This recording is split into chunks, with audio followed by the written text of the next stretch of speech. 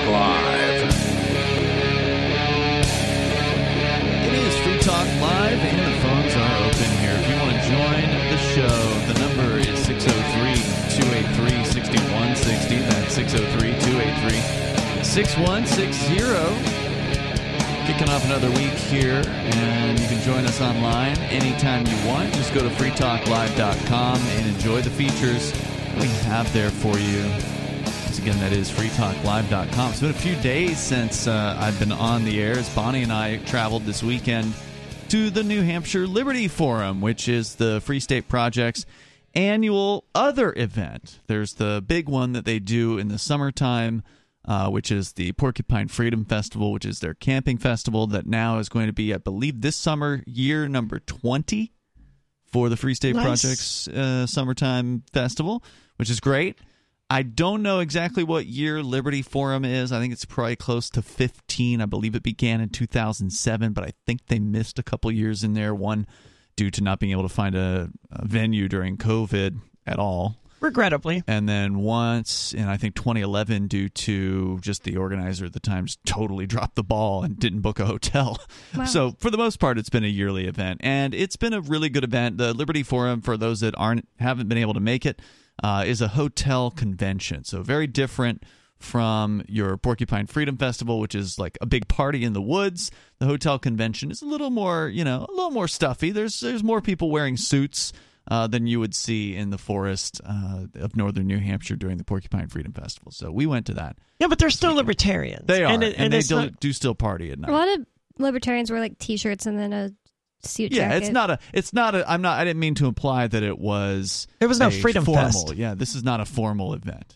But I dressed cute the first 2 days. The last day was just so tired. I always forget that it's 3 days because it's such a weird combination of 3 days. It's like the Friday, Saturday, and Sunday, right? Yeah, but it's more of like an evening on Friday. It's not a full day. And it's even like half on Sunday, too. Saturday is the whole full day. It goes to about 4 o'clock on. Yeah, so I mean, it goes pretty late on Sunday for some of these types of events. Anyway, it was great. There were fewer people this year than last year, so I mean that's a bummer, I'm sure, for the organizers. It was right after the biggest year for the Free State Project ever last year, so that makes sense that it would be bigger than last year, or bigger last year. Well, I mean, like you never surprising. know. I mean, the Free State Project's Porcupine Freedom Festival grew from one big year to the next. So the first sellout year for the Porcupine Freedom Festival was 2021. And then in 2022, they made more tickets, even though it was already sold out the previous year. They just tried to fit more people on the campground, and they did. They were able to sell that one out, too. But it remains to be seen if they're going to sell out this year. I It does suspect they remain are. to be seen. I would hope so as well. I mean, certainly the interest in the Free State Project is very high. There are still a lot of people moving here, and that was one of the things I really wanted to find out, because I knew that they were holding the numbers, the official numbers from the Free State Project, which are always, you have to remember, on the low end of things. So for those that are new to the show, the Free State Project is the migration of libertarian activists to New Hampshire. Well, at least we hope they're activists. At the very minimum, they're libertarian types, people who are coming here to live a more free life and to try to make things more free in general, maybe by working through the political system or doing things outside the system, whatever. That's kind of the idea. Of course, not every libertarian is a joiner. A lot of these guys are pretty private individuals. They don't want to have their name on a list somewhere. So yeah, apparently there was 608 last year, but thank you for the number. I knew it was over 600. I didn't remember the exact number. So Bonnie attended Jeremy Kaufman's speech last night. That was the sort of the wrap-up speech where he kind of went over, the state of the Free State Project. And so the official number of movers is down from its peak, which was over 1,000 or like 1,100 or something like that in 2021. And so their 2022 numbers are 608 officially. That's just how many people moved here in that 1 year, though. So it's not correct. Like the number of people living here went down. I just want to be clear for people listening. Well, it may have gone down some, but I mean, well, some people by leave. which I mean some people may have left, but it's probably still a net positive, is what I was trying to say, and I failed at attempting to say. Because I'm over here, this whole conversation made me realize that I never actually finished buying my PorcFest tickets. Okay. And I'm over here doing that before I can forget again, because I will forget again. Even if I set I could set a reminder to do it, at the break or something. But yeah, you definitely don't want to get shut out if it sells out. Well, I imagine they probably have the idea that I'm going to be there anyway, and it's sort of a formality to buy the tickets, but it's a good thing, I think, to buy the tickets and to show my support and all of that great stuff, right? Yeah, absolutely. But I mean, the site that we're going to be at is already booked and reserved, and they know we're going to be there. True. Yeah, that's right. And I don't want to go too far into the Porcupine Freedom Festival. It's a whole other event. That's 3 months away, and that's going to be coming up soon, by the way. So it is a good idea, though, Aria. So if you're considering going to the Porcupine Freedom Festival, go ahead and book those tickets now, because they're going to go to full price at some point. Usually there's like an early bird rate. They are still at early bird They at are this still? point. Okay. So yeah, I was surprised by that. Check out porkfest.com. But this was a good event. There was, a couple, maybe 300, upwards of 250 to 300 people there. Another thing to point out is that there was a crazy snowstorm that made... There was, yeah. And that may have affected turnout. It probably affected it because it took Chris, our Friday night co-host, 2.5 hours to get to Manchester from Keene instead of 1 hour and 15 minutes. Yeah, and he had a vendor table, so like he had a real interest in being there. Somebody who was, maybe they're on the fence about showing up this year, probably would have stayed home. Yeah, the Women's Defense League people, how their table was empty the first 2 days? They told me something happened, so they couldn't come the first day, and the second day, even though they live like 15 minutes away, it just wasn't. They didn't go because of the snow. It was so crazy. I've only been once, but isn't Liberty Forum not specifically targeted for free staters and people who have already moved here, but just by its very nature, it tends to draw in more people who actually live in New Hampshire than people who are out of state? No, I think it draws more people from out of state. Okay. I don't know what the actual breakdown is of the audience, but there's a lot of people there that are considering moving and or have just moved to New Hampshire. So we met some of those people while we were there running the table for the New Hampshire Independence PAC, which is the political action committee that's supporting pro-secession candidates here. Nice. So that's why I was there. That's why the New Hampshire probation approved me to leave my house, because I am on essentially a house arrest. Did you get to stay there overnight this time? Yes, thank goodness. Congratulations. Yeah, we didn't have to drive in the snow. It was the first time I've slept a night outside of my house in the last basically 2 years. Yeah, I guess it was. Wow. Almost 2 full years coming up. The second anniversary of that. It's kind of silly how fun it was to stay in a hotel like a Best Westerner.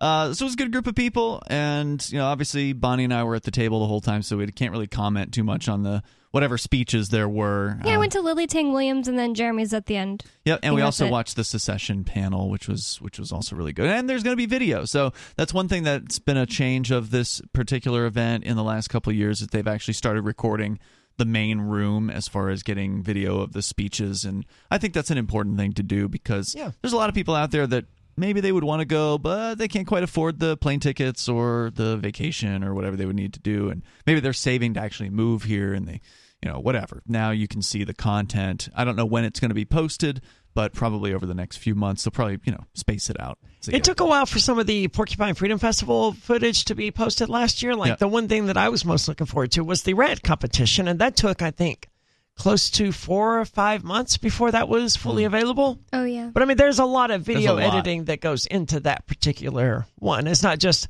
here's an hour-long presentation sort of thing. Right. So anyway, I went to Liberty Forum last year. I did not go this year, but I went last year, and I did attend some of these speeches, like Cody Wilson, the guy from Ghost Guns. They're not Ghost Guns. He was there last year? Yeah.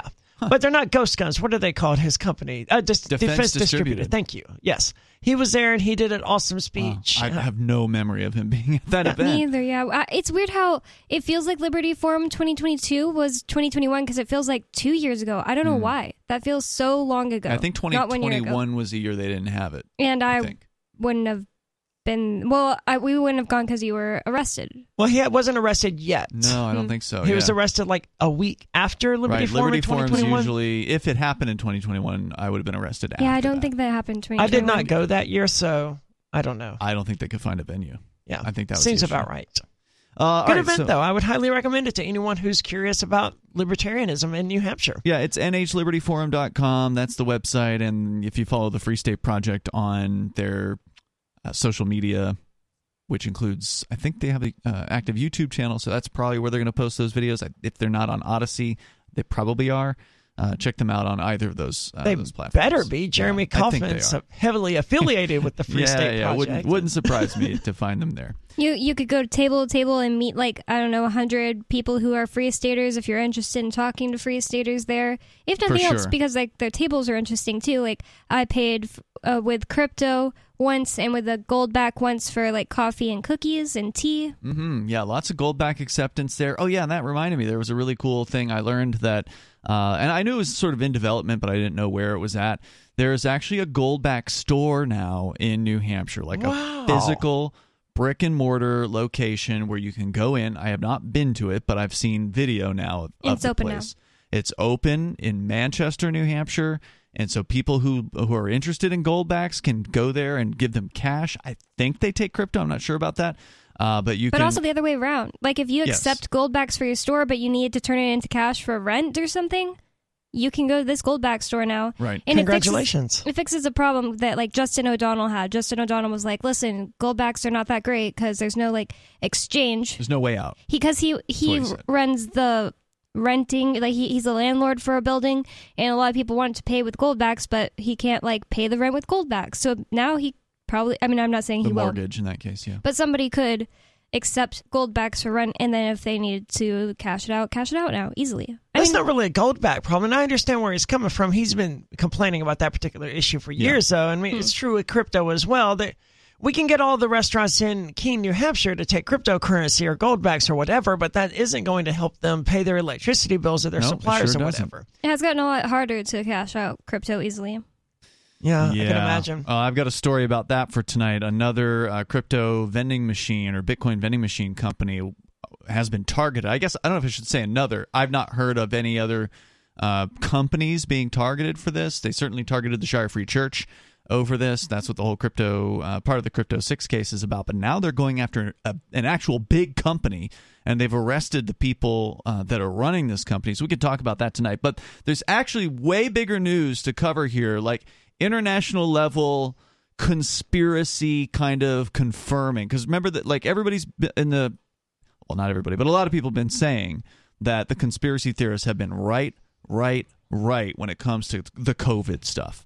Pretty much everything that was prohibited from being said on places like YouTube that will get you banned from Facebook or whatever, the things you weren't allowed to say, they've all been shown to be absolutely true. The masks aren't effective. Right. That came out, and also the vaccine is just as effective as natural immunity, which even that seems they like said a lie to me. there was a study that came out showing natural immunity was more effective than the vaccine. Then that was more recent. Yeah, very recent. That was within the last 2 or 3 weeks. That was making mainstream headlines.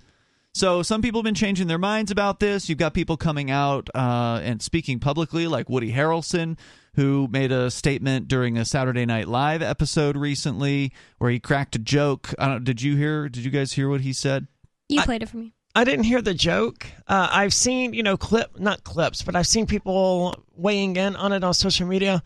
What he said was probably great, but just shut the hell up. Where were you 2 years ago, man? Well, yeah. That's a good point. Better late than never, but yeah, it certainly would have been helpful to have these people speaking out during the midst of it. But I guess you are right. Better late than never. But he cracked a joke about how he was handed a script and he sat down and read it, and it was all about this medical, pharmaceutical company that managed to force all of the people on the planet to take its medicine or whatever, and it was an experimental medication. He's like, who would believe this? And he threw the script aside. So he just cracked a joke in his monologue at the what really happened. Right, yeah, and the audience, it was Saturday Night Live, the audience was completely silent. All these New York liberals or whatever that were sitting there watching SNL being produced, they did not like that. I don't think they liked that joke at all. It went Maybe over they like didn't a get rock. Yeah, it could be. So there's been some people coming out, and that's interesting and all, but the big reveal here is from The Telegraph. That's a British newspaper. It's been around forever, and they have multiple stories on this. They're calling it the Lockdown Files, and we're only going to be able to scratch the surface of this for you. This has been coming out over the last several days. There have been many reports, and what has happened is a certain health secretary in the UK named Matt Hancock. Apparently, he's like trying to have a book written, and you know how these people are. They don't want to write their own books. They want to have a ghostwriter come in, somebody whose job it is to punch up the book, write the whole thing basically, and then the individual to whom it will be attributed, the politician or whatever, simply puts their name on the book. You guys, I'm sure, have heard about ghostwriting. That's what it is. I've heard about it. I don't understand why they would do it. Yeah, I can't wrap my mind around it. Like, how is it fair? Pure laziness. I mean, they just don't have the time, quote unquote, to do it. They want to, make their profile larger. They want to get more attention. They want to get their ideas out. Oh, he's getting some attention, all right. And that's part of the problem, is that, like, once you do something like this, you are turning over all of your information to someone else, and you have to trust their judgment. Yes. And if you have some sex scandal or something, you have to trust that they're going to be like, hey, look, let's not include this in the book instead of taking it to the press. Well, right. And so in this case, and we'll get into the details here, the person he gave his details to write this book actually did the right thing and went rogue, essentially, violated her non-disclosure agreement. I didn't know Sarah Palin was a writer. And she just released all this information. Over 100,000 WhatsApp messages sent between ministers, officials, and others show how the government used scare tactics to force compliance and push through lockdowns. Matt Hancock, this is the guy in question here, wanted to deploy a new COVID variant to, quote, frighten the pants off, unquote, the public and ensure they complied with the lockdown, according to leaked messages. It makes me wonder if he had anything. What doesn't make sense that he would actually have a hand in deploying a physical virus, because he's just a politician, not like a scientist. He's the health secretary. Oh, but the other thing is, could this he is like mean? I mean, it sounds to me, health secretary sounds but like wait, the top let me doctor. finish what I'm saying. It could be that he's literally sending out a real virus, like variant, or it could mean that they're deploying the idea of the virus. Like, they just started saying there's a new variant, because like that could also be totally true. They just started saying there's a new variant, people freak out about it, In a message, Simon Case, the cabinet secretary, said, quote, the fear/guilt factor was vital in ramping up the messaging, unquote, during the third national lockdown in January 2021. So these guys are absolutely admitting that they are really keying in on making people afraid. Yeah, but why? What do they get? What does this guy get out of it? And I think that's the important question here. And I don't know the answer to that, but like, what is his motive for seizing this control? He wants people to comply with the lockdowns. He wants people to be afraid of COVID-19. He wants to release a new variant, right? So he's not trying to protect people. He doesn't care if there's a new variant that's going to kill people. He just wants people to obey and to be obedient, and so that he can control them. Question. Right, but what does he get out of that? I'm not enough of a psychopath. It's a power freak thing, right? I don't understand that, though. We can't understand it. We're not those kinds of people. Like, these are the kind of people who get off, likely, to some extent. I don't know if they actually orgasm. Has to be. What else could it be? That's not what that always means, Ian. Well, I'm just saying, the terminology get off, he's getting his jollies to some extent. These people really enjoy, at some level that we don't, they really enjoy controlling people. Yeah, I can't imagine what else it would be, except maybe an actual orgasm as a result of this. There's nothing else to get out of it. The previous month. You guys are weird. I just wouldn't think that would be what it is. I think that's one step, and then the next step gets them more power, more money, and power over people. Sure. Not orgasm. For them, what does it feel like? Right? What does power feel like to these people? Like, it's got to feel good like because rush. They keep chasing it, right? Yeah. I think of it more like a cocaine rush than an orgasm. I mean, aren't they basically the same thing, though? One rush Are we allowed versus to say that another rush. on the radio yes, anyway? Absolutely. It's a sexual scientific term. So Matt Hancock, the then health secretary, appeared to suggest in one message that a new strain of COVID that had recently emerged would be helpful in preparing the ground for the looming lockdown by scaring people into compliance. This isn't new. Who was it who said never let a good disaster go to waste? Wasn't that Cheney or Bush? I feel like it was attributed to so many people. Yeah, it's probably so some Nazi or something. I mean, that probably goes way back. Wouldn't be my surprise. In a WhatsApp conversation from December 13th obtained by the Telegram, Damon Poole, one of Mr. Hancock's advisors, informed his boss that Tory MPs were, quote, furious already about the prospect, unquote, of stricter COVID measures, and suggested that, quote, we can roll pitch with the new strain, unquote. Now, I have no idea what roll pitch actually means. Have you ever heard roll pitch as like British slang? I have no idea. Because that's what it sounds like to me. The comment suggested they believed the strain could be helpful in preparing the ground for a future lockdown and tougher restrictions in the run-up to Christmas 2020. Yeah, you remember when Britain was, the news was coming out about Britain literally canceling Christmas? Do you remember that during COVID? Vaguely, man. That was such a long time ago. And there's been, I mean, that was almost an actual lifetime ago for me because that was pre-raid, right? So that yeah, that's true. That is a long time. My entire perspective on reality was different then, but I do vaguely remember it. Yep. There's just like a... Sorry, I can't think of the word. Engineer type term that means roll pitch. And I typed in like slang, British slang. It doesn't come up with anything. What does the engineering term mean? Does it say? Rotation around the front to back axis is called roll. Rotation around the side to side axis is called pitch. Well, the article explains that it means preparing the ground for the lockdown. So weird. It's not on the internet. Hancock then replied, quote, we frighten the pants off everyone with the new strain. Poole, his advisor, agreed, saying, quote, yep, that's what will get proper behavior change. The discussion came 2 days after Hancock was informed of the emergence of a new variant known as Alpha, or the Kent variant, in December of 2020. I think all the people out there who are like, you got to spank your kids and make them, they got to respect you and be afraid of you. I think all of those people, they should be happy about this.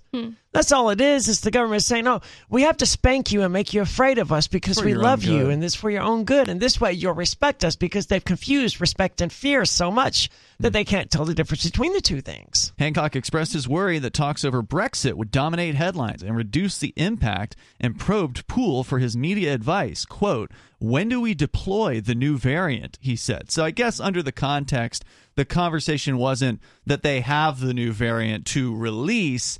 I think what he was saying there was that when do we deploy the news about the new variant? How do we most accurately get as much attention as possible from Is that really any better? Especially if he's talking to a media guy. And no, I don't think it's better. It's just that I was wondering. It's manipulative as hell is what it is, right? Like if there's a variant and it's dangerous, you don't just wait and have a meeting about when the best time to announce it is. And the placebo you put out effect, a press release. The placebo effect is so strong. I mean, even if there wasn't a new variant and they just announced there was, some people probably died from it. Would believe it, yeah. Get sick. Or at least get sick.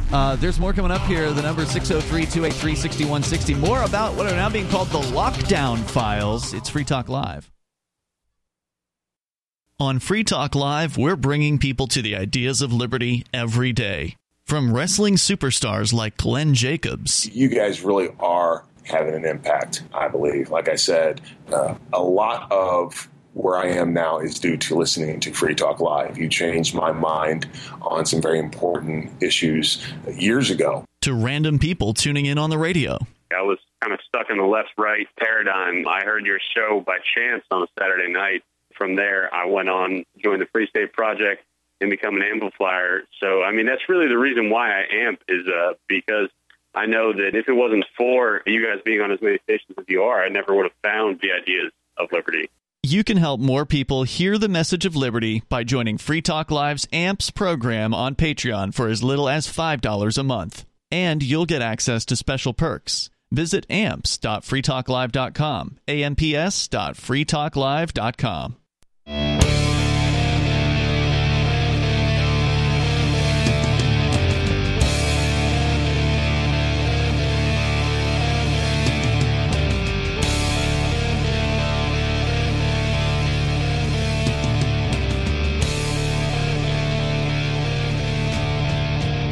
Free Talk Live. Phones are open. You can join the show here. We are revealing a little bit of a series of articles from The Telegraph over in the UK.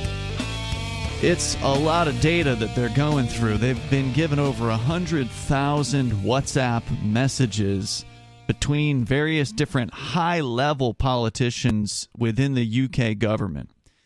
And what you can extrapolate from this is that if the UK politicians, who arguably are very, very similar in demeanor and, how they run things to the U.S. politicians. Yeah, they're two sides of the same coin for the most part. Yeah, if the UK politicians are this, dishonest and mercenary and plotting and evil, which, of course, we always knew. We know that's what politicians are. It's just some people have to see the evidence. And so here it is. But the problem with that is that even if they see the evidence, these same people will still be like, well, that's the United Kingdom. Dr. Fauci isn't like that. Joe Biden isn't like that. I mean, if that's the level of denial that you're in, obviously this isn't going to persuade you. I mean, there hasn't been like massive outrage about the stuff coming out like the natural immunity is better than no, there hasn't, no. Vaccine immunity, or that masks never worked, actually. There's not been a bunch of people coming out like, wow, I was wrong. Like, I need to talk to these conspiracy theorists. I think you're right Nothing about like that has happened. It doesn't matter when they see that they were wrong. They just move on. You're absolutely right. I think that the mask wearer, the kind of person that today is still going around wearing a mask in their car by themselves or walking down the street wearing a mask or whatever, which, by the way, it's a surprising number of young people that do this. Yeah, there was one demographically. There was one young waitress at the restaurant we went to today wearing a mask when no one else was, so it wasn't like mandated by her. Well, we don't know what the rules are on that restaurant. It could be the restaurant has mandated vaccines and that anyone who doesn't take the vaccine still has to wear a mask while they're working. It's possible, so she could be unvaccinated. But in my experience, no one's checking for vaccines at this point. At the place I work, we've hired probably 15 people this year. We haven't asked a single one of them if they're vaccinated. I get where you're coming from, and I'm just saying I don't want to go out on a limb because this restaurant had signs up in the waiting area asking people to wait in their car because there wasn't enough. Wow. I pointed them out to you. You're probably talking to Jay. Oh. But yeah, it's not the largest waiting area or anything like that, but there's literally signs up saying please wait in your car. So they haven't taken those signs down. So that to me indicates, and Concord's a political city, right? So they're probably pandering to the bureaucrats or whatever. Anyway, I agree with you, Bonnie. I don't think that this story, as bombshell as it is as far as revealing these politicians were absolutely trying to manipulate public opinion, trying to stoke fear, and again, we barely even scratched the surface of it.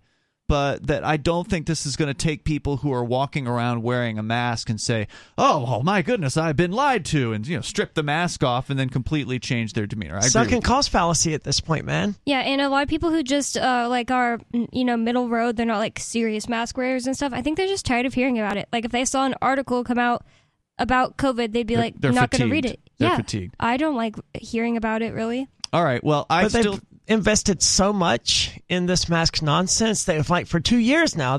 Some people have made it their entire personality, right? Yeah, that's true. And even if they didn't go that far, they spent 2 years doing it now. They firmly invested their lives. They're going to keep going for the rest of their lives. Some of these people. Yeah, nothing. It's going to take something. I don't know what to shake them out of that complacency and that delusion that. It's just like a religious person who's, been born and raised in whatever religious background they have.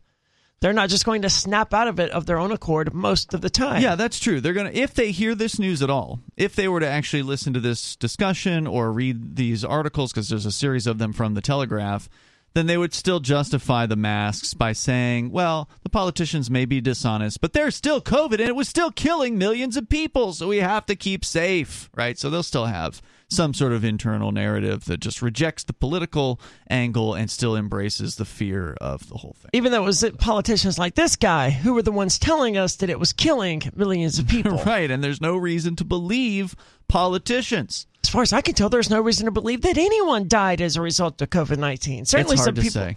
Certainly some people died in the last 2 years, but that's the most I can say. Yeah, it does seem like a lot of people died because of other morbidities like heart conditions, just old age, whatever other problems they were having, and then they tested for COVID and they checked off a box on a form and said, oh, well, that death was due to COVID. And no one died of the flu that year.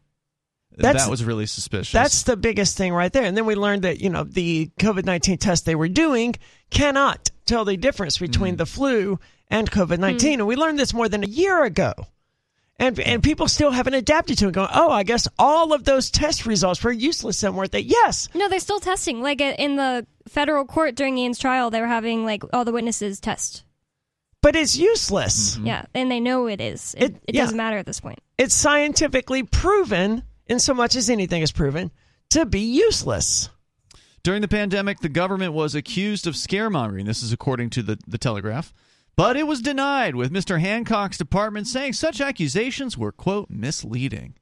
Among the latest lockdown files... That's fake news. Disclosures, the Telegraph can reveal messages that suggest Boris Johnson veered between lockdown skeptic and zealot. So, in this story, it's a completely separate story about Boris Johnson. He was initially apparently skeptical towards the lockdown, and then when he found out that it would be politically popular for him to go on the full attack against COVID and become a zealot for it, he changed his tune. Kind of like how DeSantis in Florida did the reverse. DeSantis was pro-lockdown, and then he determined that it would actually benefit him politically to go the other direction. So these people are they're complete political animals. They are not honest individuals who have actual beliefs. Their belief is whatever makes me more powerful. Yeah, and that's one way to live an empty life, I guess. That's the end result of whatever game it is that they're playing. They may be successful at that point, but their spirits will always be empty. The messages also show behind-the-scenes animosity shown toward Lord Stevens of Birmingham, then the chief executive of NHS England. Hancock declared in one Birmingham, message Alabama? to an advisor, quote, he needs to know he's massively effing up, he said. So there's a lot of this is kind of like politicians talking crap about one another. So there's definitely still infighting going on amongst the political spectrum during all of this. So I'm going to jump through some of the stupid stuff about somebody with his mistress and, politicians insulting one another, and then it kind of gets back into some more interesting details. But if you want to join the show, you're welcome to. The number here is 603-283-6160. That's 603-283-6160. By the beginning of December, I'm not sure which year they're referring to here, the country had come out of the second national lockdown, a 1-month circuit breaker, and entered a tiered system of restrictions that meant different areas of the country were subject to varying measures. Yeah, which is completely stupid and unscientific, but, whatever. They did the Terror Alert Orange thing back in 2001, and that didn't go any better. But, it taught them how to make a neat little graph with a color wheel that they could follow and convey it. Well, remember they did that with terrorism. Right. Oh, I didn't know that. Yeah, there was that's what I said, terror yeah. Yellow or whatever. My little sister was supposed to come visit me in 2020, and it was it was planned before the lockdown or whatever, but it was going to happen in June.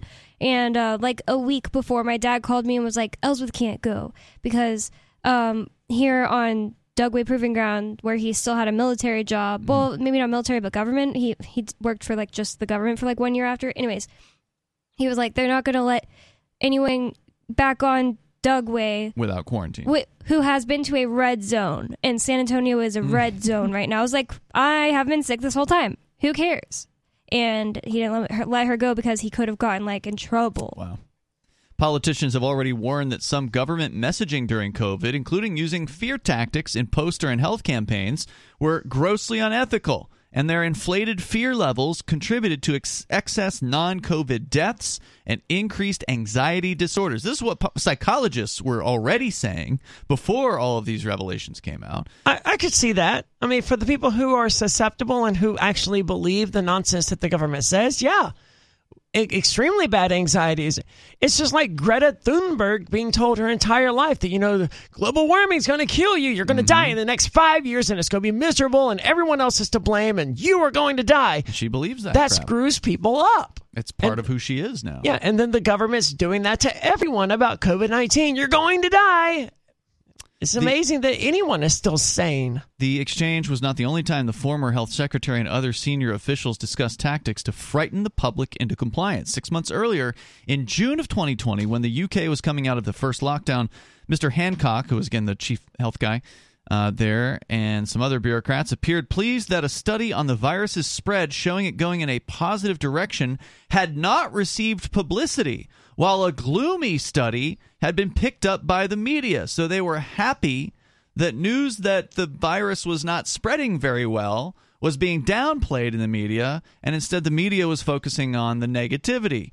Quote, "If we want people to behave themselves, maybe that's no bad thing," said Hancock in a WhatsApp message. Wow. Sir Patrick appeared to agree, responding, quote, "Suck up their miserable interpretation and over-deliver," he said. What? I don't really know what that means, but I don't get English. One survey, the Real-Time Assessment of Community Transmission study from the Imperial College in London. Can you explain what that meant? So they're... Suck up their miserable interpretation? Yeah. That part? So it sounds to me like he wants to utilize whatever this report was in order to push even more controls, basically.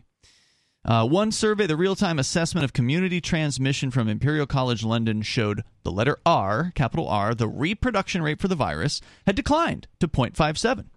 Meanwhile, a Cambridge University study in conjunction with Public Health England showed a high transmission rate in some parts of the country, prompting fears of local lockdowns. 4 months later, Mr. Poole suggested in a group chat that a decision to stop publishing a so-called watch list of the areas with the highest prevalence of the virus would be helpful to the government because it would make every area of the country concerned about the spread of COVID in a second wave. Quote, "It helps the narrative that things are really bad if we don't publish," said Mr. Poole. Okay, so hide the information that says things are getting better. Correct. Wow. So as to make it easier to stoke fear. Right, obviously. In January 2021, Mr. Case suggested that the fear factor would be vital. And by the way, they have like screenshots of a lot of these conversations interspersed throughout this article.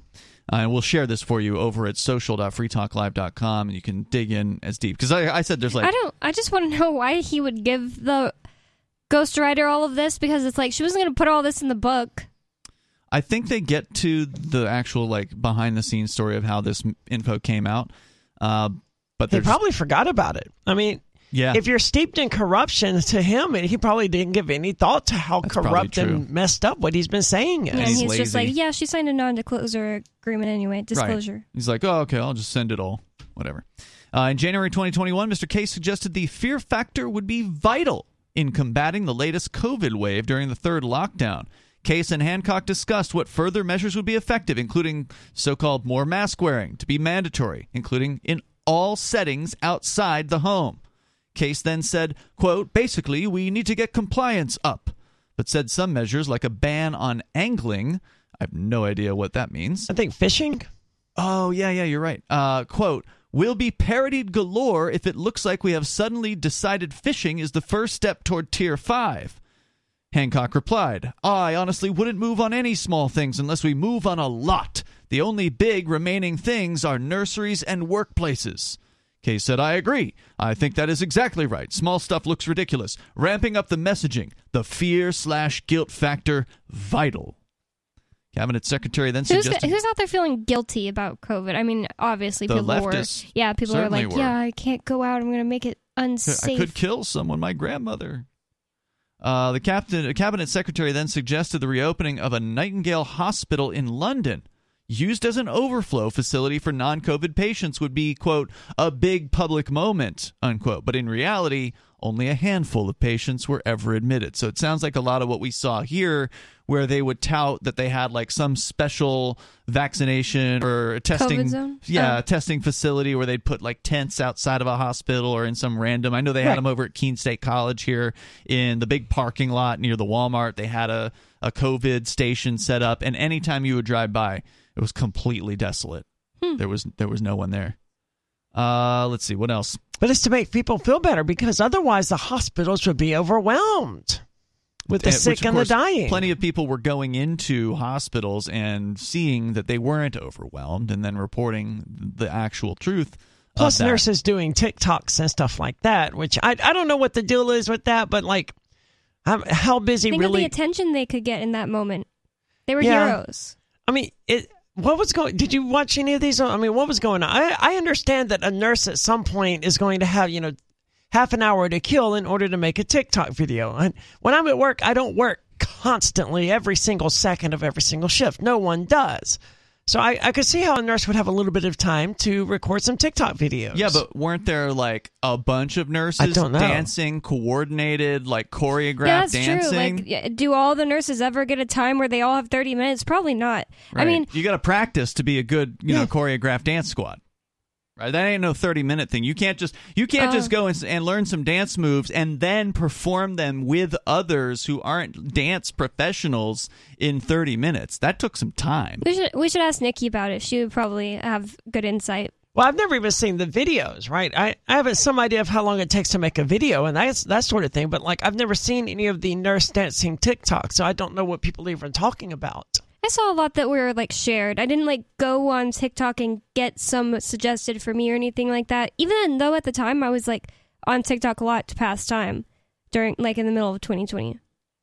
All right, so I kind of went through the sort of introductory. Here's some of the bombshell statements clearly proving that these politicians are, as you might have imagined, scum of the earth who are happy to lie to the people that they quote unquote serve about this whole thing. But I'm now on their lockdown files page. And the number of stories is far more than what it was just, a day or two ago on this topic. I'm just going to give you some of the headlines. Actually, this one might be useful. 10 things we've learned so far. So these go back to... I love a list. Yeah, these go back to roughly the beginning of March, I think, when these things started coming out. I mean, it's way more than I even could have imagined. So at one point they were making fun of people who had turned themselves into quarantine in one of these stories, like how they had those hotels set up and they would quarantine people in there. The politicians were making fun of people who turned themselves in. I mean, so were we. Yeah. But we didn't cause it. We didn't make them do it and then laugh at them.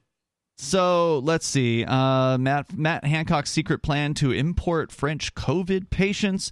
Consultants were paid a total of £1 million a day to work on the NHS test and trace, according to the leaks. Sex ban during the lockdown sparked fierce debate, according to the leaked WhatsApp messages. Matt Hancock rejected advice to cut COVID isolation as it would, quote, imply we have been wrong, unquote. These are all headlines. There's all stories behind every single one of these headlines. But we know now that they were, in fact, wrong. Yes. Everything the government says that you should do for the last 2 years in regard to COVID-19 was totally wrong. And oppressive. How Matt Hancock chose saving face over ending unnecessary pingdemic. Let's see. Going on here. Project Fear's psychological warfare must never be repeated, say lockdown rebels. Well, obviously we agree with that. That's not a revelation here. I mean, it just goes on and on. Oh, this headline sounds hilarious.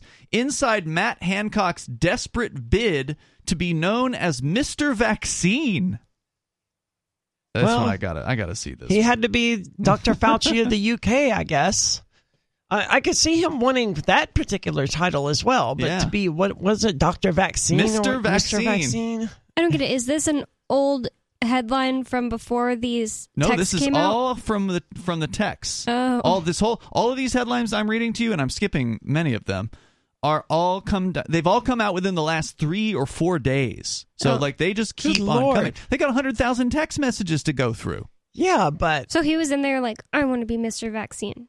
That's so silly. Hancock feared he would not get credit for the UK's vaccine success and described the speeding up of the jab's rollout as a, quote, Hancock triumph.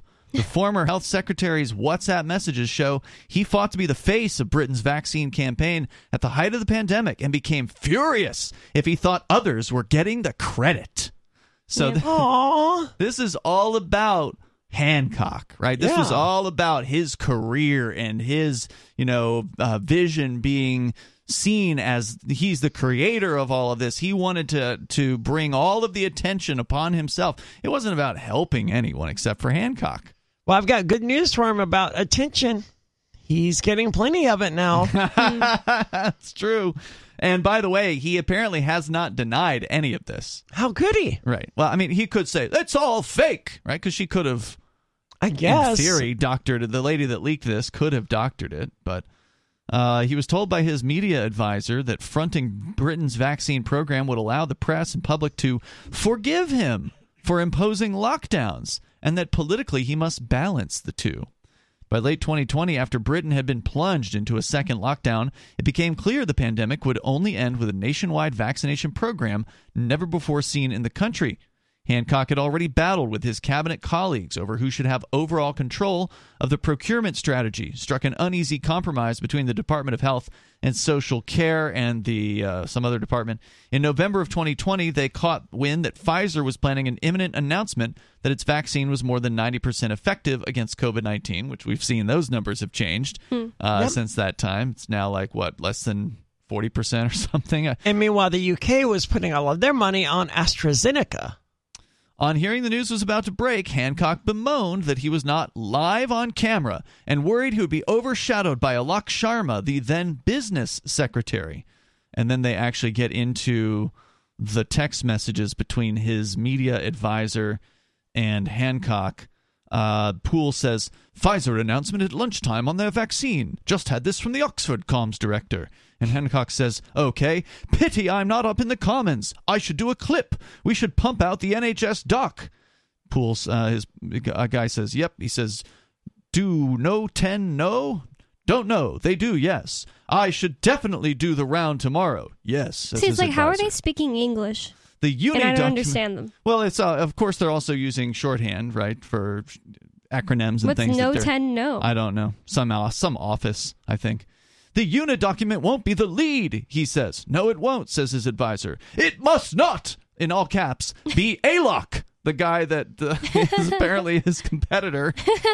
It is true. He wants to be the Fauci. Yeah. This would all be, amusing if they weren't, playing with people's lives here. If this was, Hollywood movie stars bickering over a role, gets a deal, no, it would be petty, and none of us would be paying attention to it because we don't care about that sort of thing. But it would at least not be causing people to die.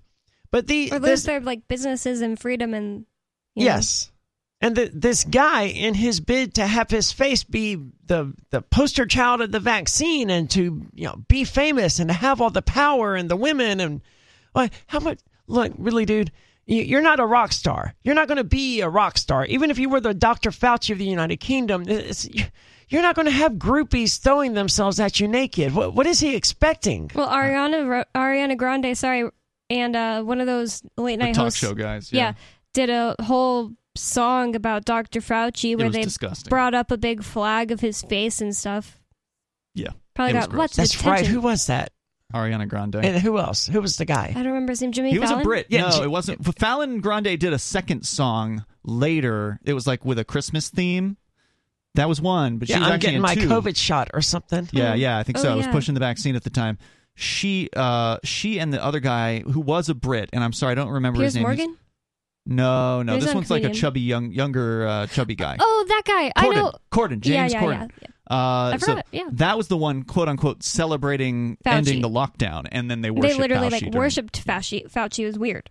Gross. Early on in the pandemic, Hancock and his media advisor discussed how taking credit for the vaccine would allow the public and media to, quote, forgive him for backing lockdowns that removed their liberty. And this was all very, very calculated. There's more coming up here in moments. You can share your thoughts on some pretty big bombshells coming out from the UK revealing the complete manipulation, control freakery going on behind the scenes of the push of COVID restrictions.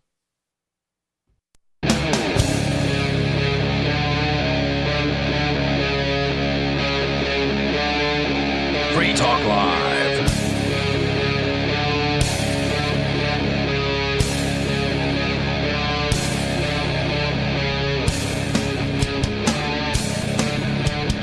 It is Free Talk Live. You can join us here. The number is 603-283-6160. That's 603-283-6160. Joining you tonight, it's Ian. And Bonnie. And Aria. We are going through content that is just humongous at this point. It is probably dozens of articles now, at least 24, I think, just at a glance from the Telegraph. I'm glad to hear they're taking a break from the World Economic Forum's thing, the Davos thing. What's it called? What's going on right now? Like a month ago. No. The little plan they have to take over the world and make us all eat bugs or whatever. What do they call that? The Greater Reset. Yes, I'm glad they're taking a break. But this joke would have been a lot better if I hadn't forgotten the name of it. I guarantee you that this character probably is involved with the World Economic Forum because I'm pretty sure I saw a picture of him standing with what's his name from Davos. I'm just glad they're taking a break from their series on the reset, the Great Reset, to talk about this. The politicians who are behind the Great Reset. This, for those just tuning in, is what is being called the Lockdown Files. And is this getting any coverage in the United States? Is there any mainstream media source in the United States covering this story? This is a bombshell story involving 100,000 text messages on the WhatsApp that was a database that got leaked to the media. And not even leaked as in like by an anonymous person. The woman who leaked this is in public saying, I did this and here's why. They even have an editorial piece from this lady. Her name is Isabel Oakeshott. And she's explaining why she, as a journalist and a writer, decided to violate her non-disclosure policy with a certain politician named Matt Hancock, who was the head health minister of the UK during COVID, why she chose to release this information. So she's not like some sort of anonymous source. It's right out there. We know how this information was given to her. It was given to her by consent by this Hancock guy. She was helping him write a book at the time, and he literally just downloaded a database from WhatsApp and gave the information over to her, and then she went public with what is over 100,000 texts between politicians, high-level ranking politicians and their advisors in the UK about COVID and about how they were absolutely manipulating public opinion to justify lockdowns, to justify controlling people, ginning up fear on purpose, unnecessarily, hiding data that could have been against what they were. I mean, the list just goes on and on and on here. It's wild. And it makes me kind of sad. I think you mentioned that this goes back to March, was when these articles first started appearing, or when this month. Oh, yeah, that's why I asked you that question last time. I was like, are you saying these are old articles? Because for some reason I thought March of last year too. No, I'm sorry. I feel so much better now then. Okay, I was like, no, this has been out for months and no one's given it any attention yet. I think I did find a story here from late February, so it may have been sometime toward the end of February. Yeah, but this is like recent. Yeah, so this is fresh, which is why I'm saying. But still, I wasn't banned on Twitter for at the end of February, and I haven't seen anyone talking about it on Twitter. I wouldn't have heard about it without Ian. And you were you were wrongly banned on Twitter for calling Biden a fag, right? Yes, thank you. Oh, and thank you for your post about it. I obviously couldn't like it or anything. It's ridiculous. It's like you have F-word pass. It's just that if you say it's offensive to gay people, anytime you call a white old man a fag, you're calling all gay people fags. Yeah, no, he's definitely a fag. And I don't know if he's gay or not, but he's definitely a fag. Oh, wait, did I call him gay? I have to say straight. Oh. I'm just saying, I mean, being gay and being a fag are two very, very... Exactly. South Park nailed this one, as they so often nail things, but they absolutely nailed the ever-changing definition of fag. And they're not wrong. It's such a fun word to say. It's never going to go away. Mm-hmm. What was it? Something with the teacher or something? I don't remember that. Bikers on Harleys and stuff, making all the noise. And as someone who lives on the highway, every time spring and summer rolls around, I do want to yell out my window, "Fag!" every time these people drive by, blaring their motorcycles, because it's loud and it's obnoxious, and it's.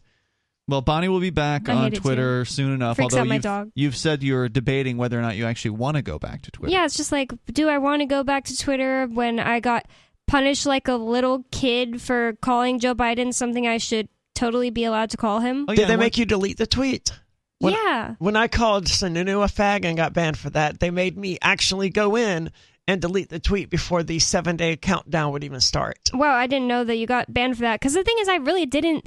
Maybe in hindsight, it's like, yeah, you should have known you'd get banned for that. But seriously, I really didn't think that was something you could get banned for. Even like pre-Elon Musk taking over, I didn't think... I mean, like, That's so crazy. And the thing is, somebody obviously had to have reported me because it's like... Because you said fag in your response, Aria, right? Yeah, and in a comment on Ian's response, and no one like automatically banned you. It's not like an automatic thing. But look, if they saw me saying the word fag and they were like, all right, what are we going to do? What would they do about this, right? Because what do you do with the trans person who uses the word fag like that? I don't know. Apparently they did nothing. All my gay friends call, like, they'll be like, yeah, like, I don't like this guy. He's a fag. And somebody, some straight boy would be hanging out with would be like, isn't that not okay to say? And they'd just be like, I'm gay, but I'm not a fag. Right. I mean, Will, who used to do the show called A Freedom with Me, he was a DJ at some gay club or something like that, and he talked about the fag rags that they wore, which were, handkerchiefs that they had hanging out their back pocket that would give you an idea of what sort of thing that person was into. Right, it's indicated a sexual preference. Yeah, and they were called fag rags, and that's just what everyone called them. It wasn't offensive. That was just, that was probably kind of offensive, but that was just what everyone called them. It's like black people say the N-word and they are not offending themselves, and it's like girls have kind of taken back like the word slutty. Like sometimes like you'll buy a shirt and you'll be like, oh, this is so slutty, I love it. It doesn't mean I'm a whore. Bitch is definitely one as well. And that bitch, that's a better example, because probably less people say slutty. And it was used in such a derogatory way against women for such a long period of time, but every woman I know calls every woman she knows a bitch. And it's not... It's like this bitch over here. It's not a mean way that you would expect, them to use it in a 1999 rap song. It's just a term of endearment. My bitch. My bitch, yeah. My bitch. My fag over here. Joe Biden, my fag. Let's go to Major Payne. He's on the line in Michigan. We just got banned from every video platform. Go ahead, Major.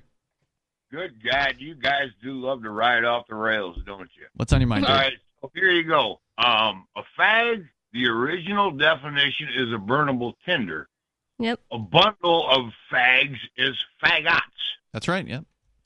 All right. Now, Bonnie had a question she was trying to get off of Google, and it wouldn't spit her the truth about the pitch and the roll, about that comment from the English guy. Yeah, roll the pitch. Populace wouldn't understand the pitch and the roll. That's an old nautical term. You got to remember, English are sea-bearing people. The pitch is the cant of the ship. The wind's blowing to the right, it's going to be canted one way. If the ship's blowing to the left, it's going to be canted the other way. The roll is the buck of the sea. Yeah, that's something related to like what did pop up that seemed kind of like a engineering term. It had a picture of like an airplane, so that apparently they use those terms with like airplanes too. But it's like I just wanted to know what it meant colloquially. They're both applied to wind and pressure and such. So, it makes sense to cross them. What else? Well, you guys were talking about all the heinousy of this this damn COVID and the untruth of it and whatnot. And it reminded me of a poster that they were putting out when I was just like 5-7 years old about marijuana pot. The evil weed with the roots in hell. Wow. Everything was glowing and the devil was behind it. Wow. It was a pot plant. Wow. Remember you may not have been around for it, but there was propaganda in like the 1930s that was like, hey, this will make your nice little white wife lust after the black men. Yeah. Reefer Madness was the movie. Yeah. Yep. Oh, yeah, I do remember that one. Yeah. That's a classic. I don't think I ever saw it, but I do remember the title.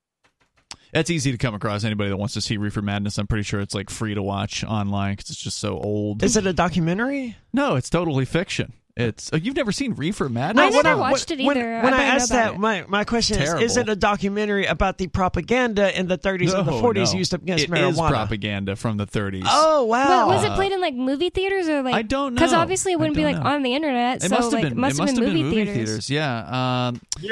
Go ahead. The original fear of pot came from the jazz musicians.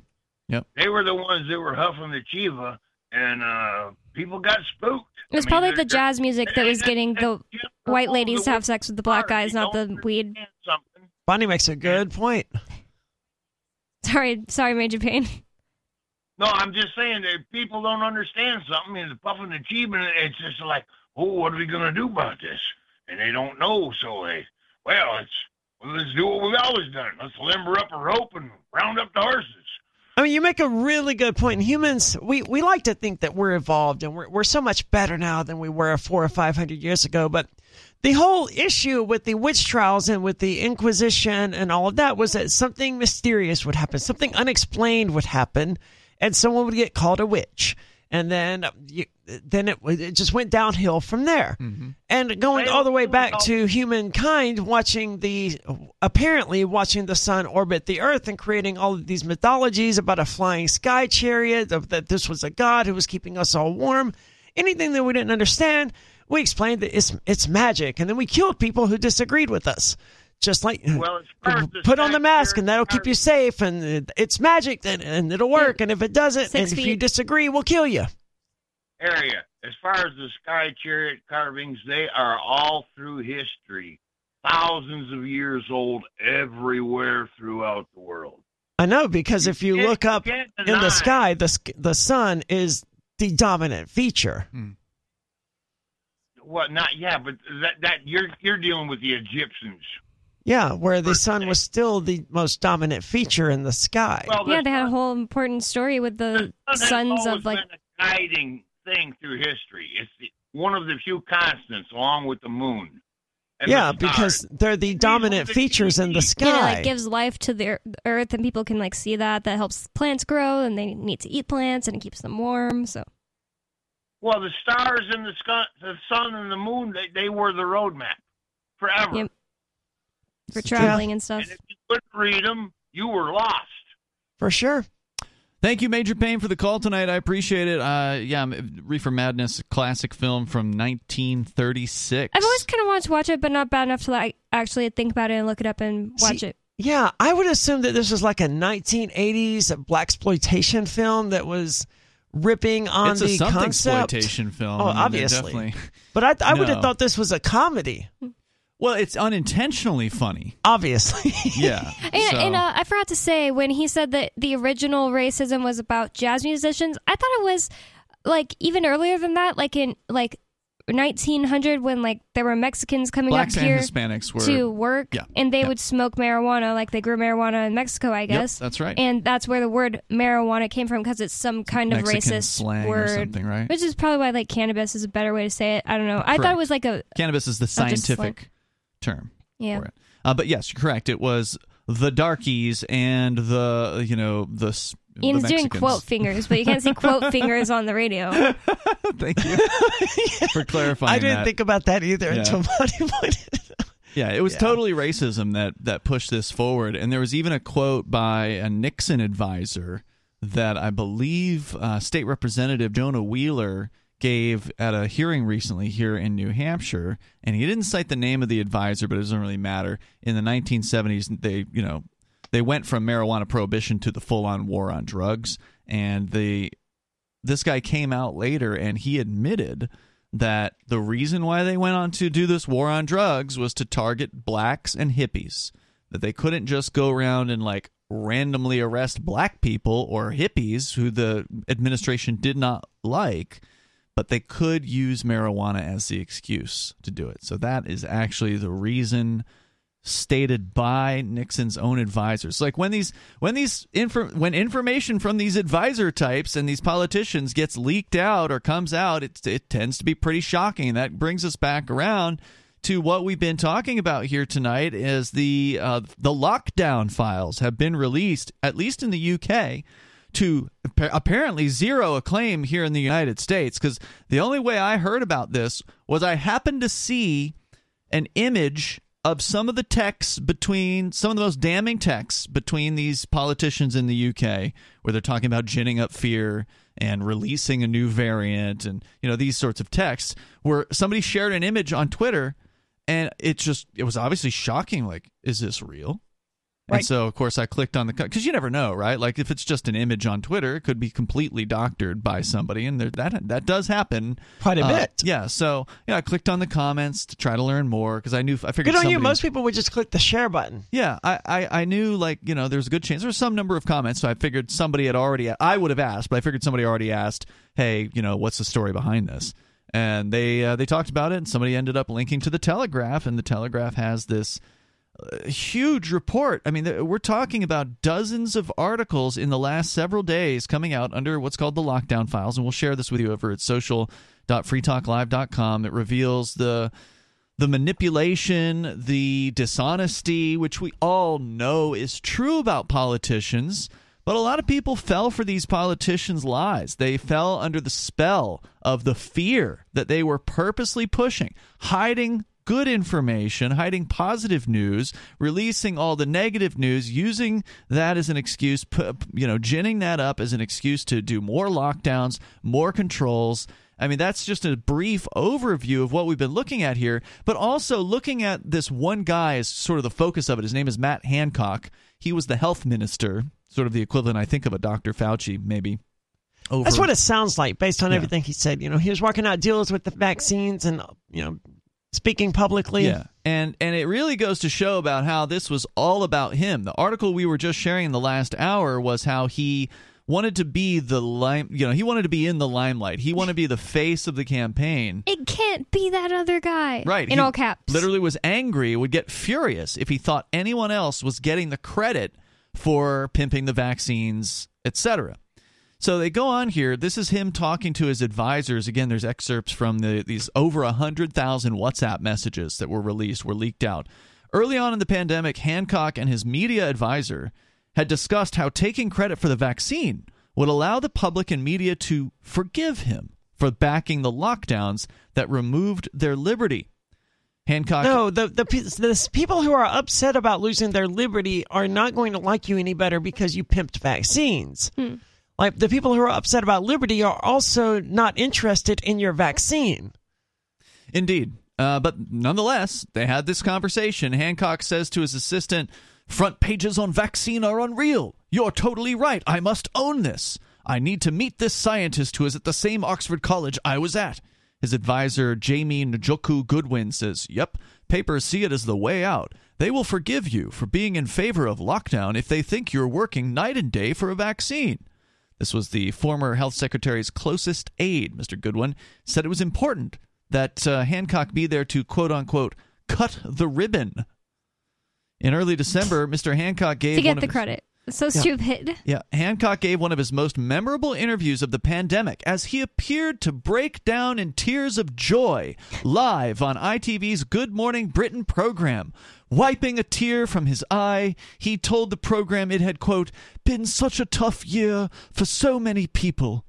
And he was relieved that people could at least, quote, get on with their lives, unquote.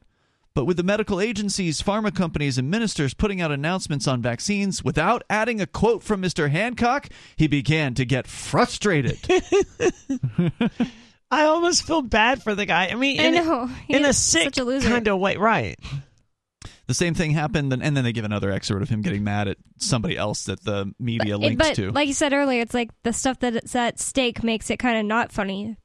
Yeah. The same thing happened the next month when Hancock and his media aides suspected the MHRA, which is the UK's medicines regulator, so their equivalent of the FDA, had briefed a Sunday newspaper on the length of time it would take to approve vaccines without consulting the Department of Health.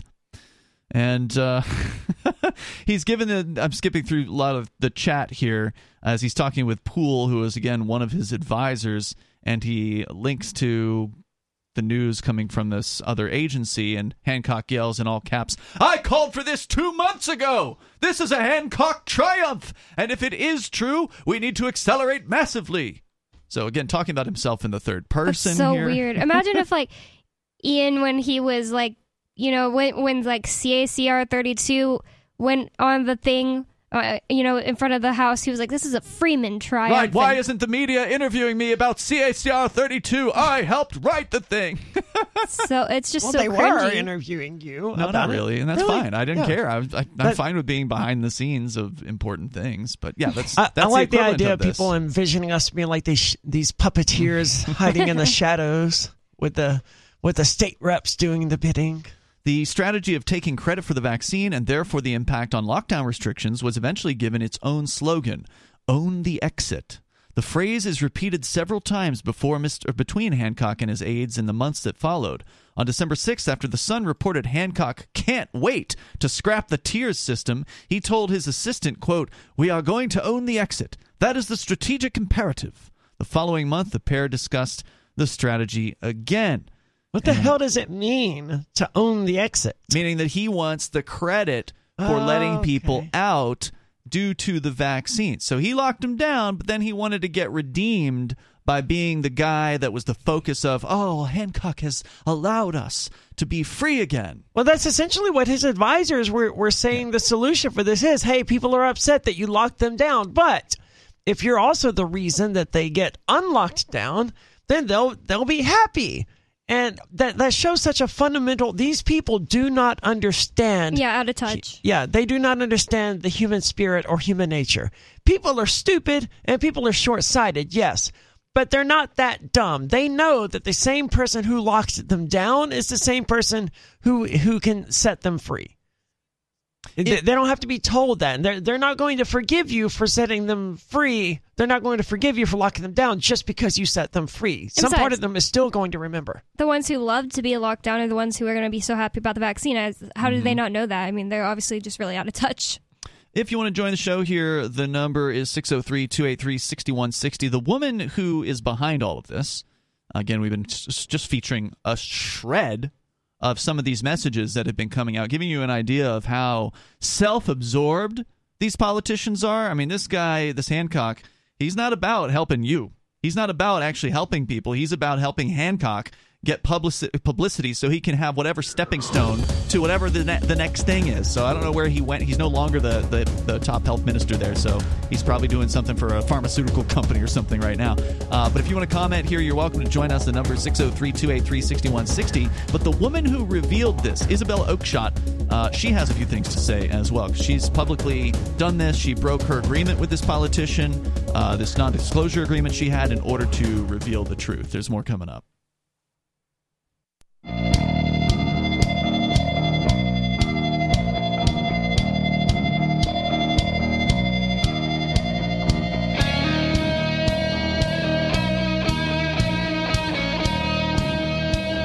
It's Free Talk Live. The phones are open here. You can join us. The number is 603-283-6160. That's 603-283-6160.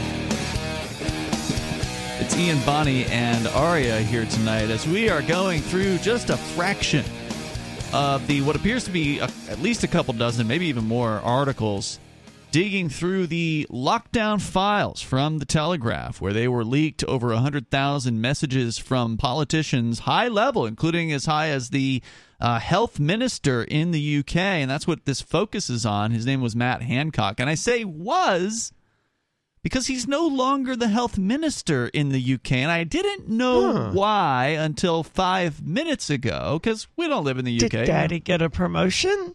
No, Daddy got caught kissing some other woman in the office on CCTV camera video. Idiots, man. Yeah.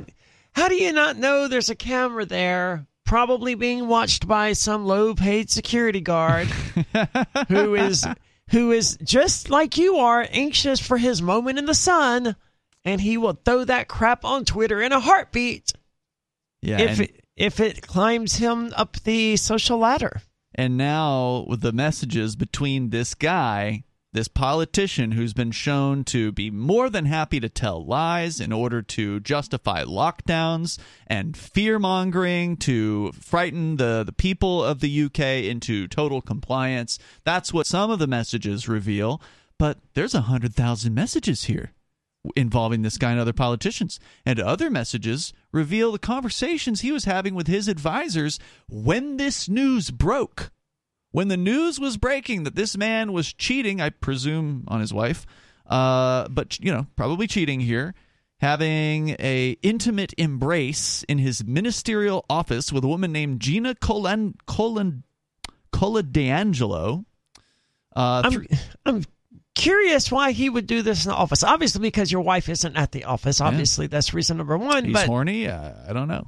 But not thinking. In that case, why do you have CCTV cameras in your office? It's government offices. Maybe it's just a thing, right? Like security cameras. They have cameras. But, I don't know. It just seems strange to me that's not far. It's probably so common in their lives because remember, London's got CCTV everywhere, right? Yeah. So people have office cameras, they have security cameras. This is obviously a security camera. I can see one of the images of him embracing this woman. Is she pretty?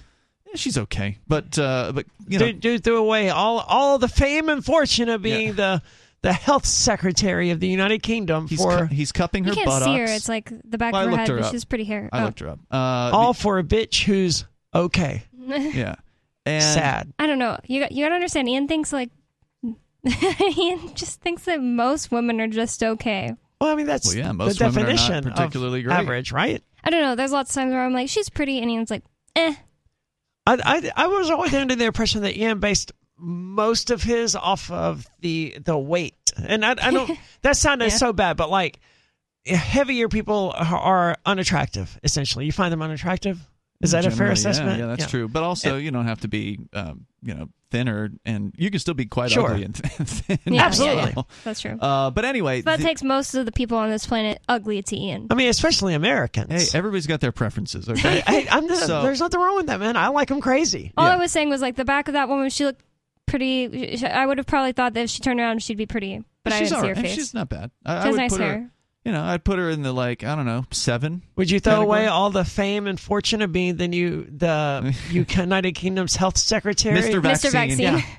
Thank you. Would you throw away being Mr. Vaccine to snog her? Obviously, yes, snog. So that's a word I just learned. Apparently, it means like a passionate kiss. And it's a British slang. It's a really gross word. It is. I learned it from Harry Potter. It is such a gross word. 1 a.m. was when the pictures were published online of Matt Hancock and his aide, Gina Coladangelo, in an intimate embrace in his ministerial office. What's really weirder is I don't know. I can't imagine wanting to climb the ladder up to Hancock. You know what I mean?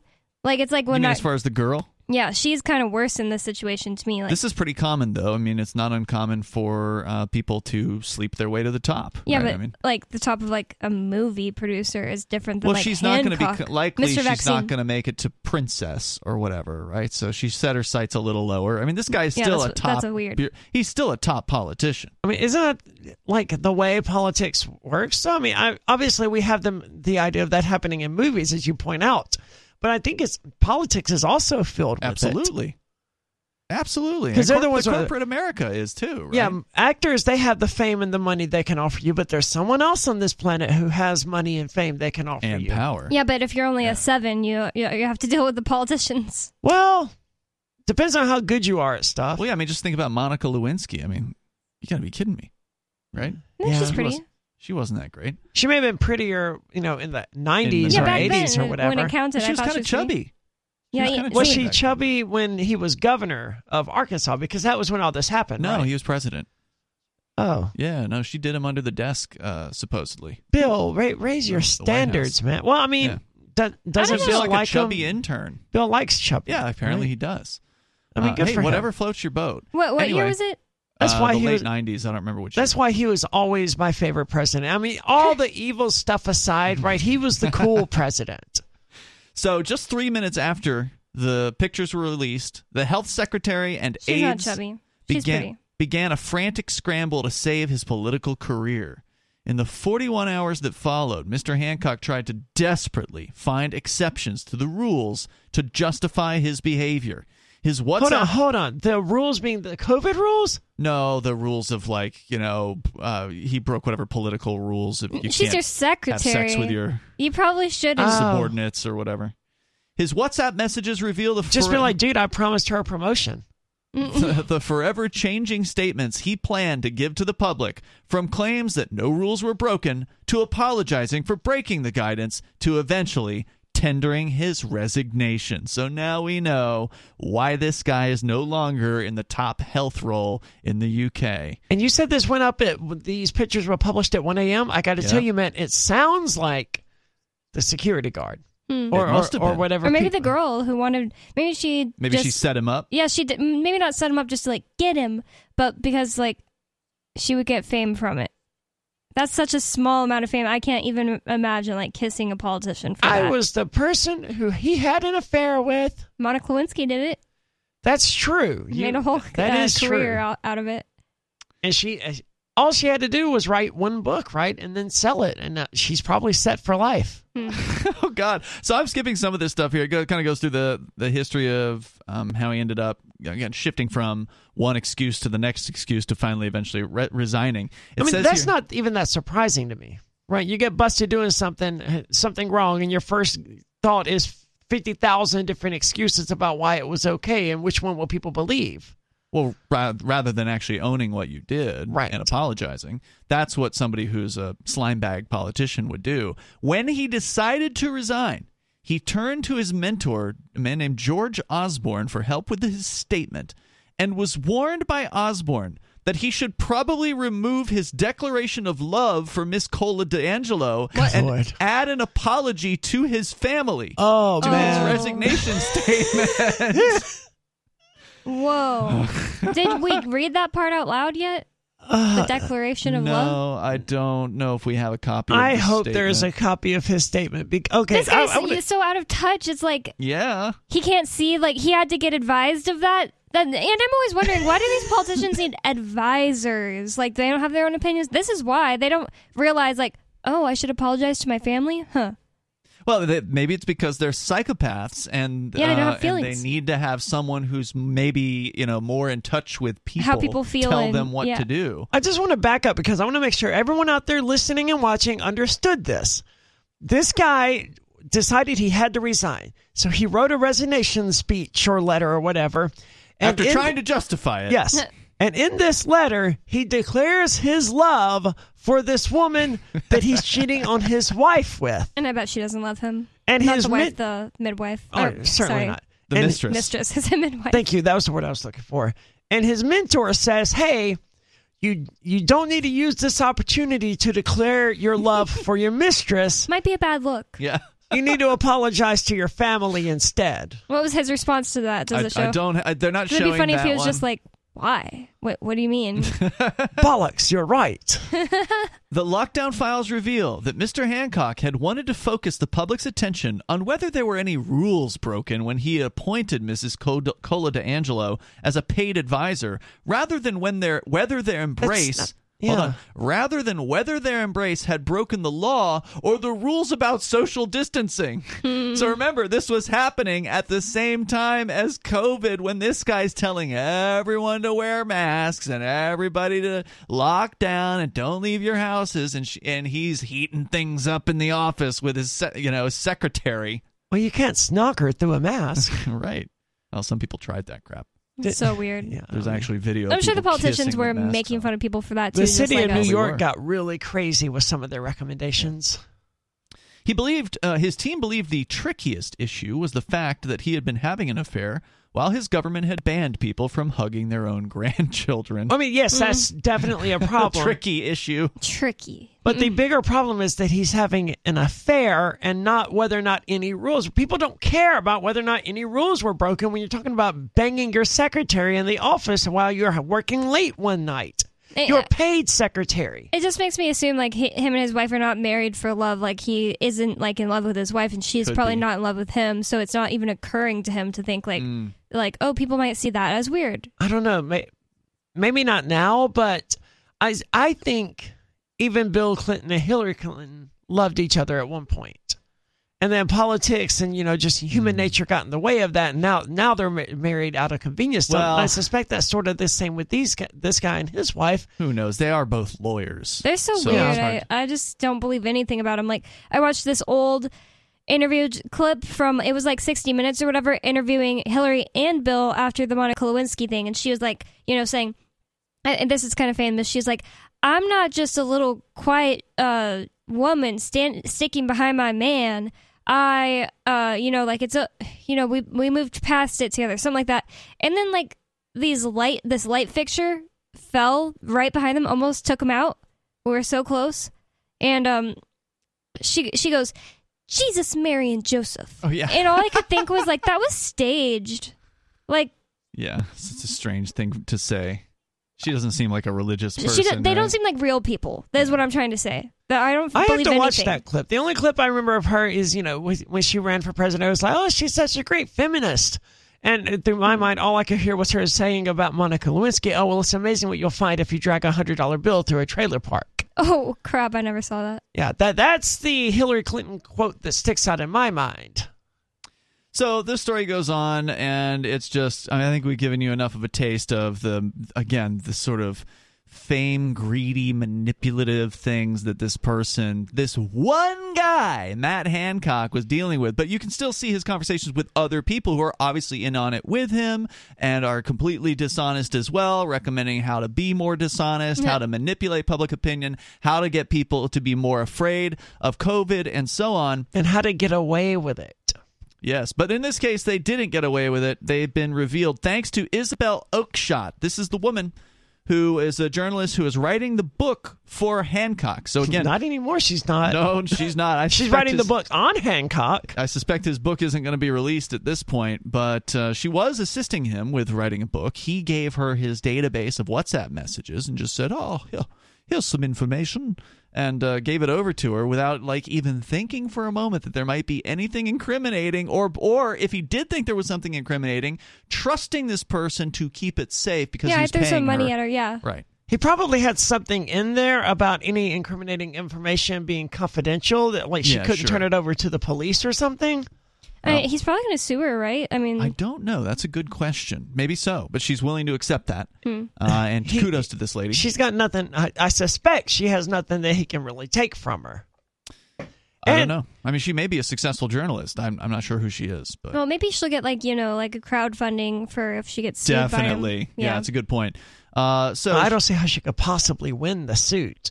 Yeah, I know, because she broke her contract. Well, I'm assuming there was an NDA. Can it go to a jury? Yeah, it did say there was an NDA. But if it can go to a jury, then maybe they can just throw it out. If they have that in the UK. Yeah. It is a Western court system, so there's a good chance of it. But even if they do, they pack the courts with losers, and then the losers do whatever the government says. Here's her piece from the 4th of this month, where it's titled, "Was I right to leak Matt Hancock's WhatsApp messages? Here's what you told me." I imagine everyone said yes. Well, with the exception of Hancock, probably, yeah. I think it's a little tricky. It's like, I don't believe in breaking contracts and stuff, and I also don't believe in the public interest. But I'm glad she did it.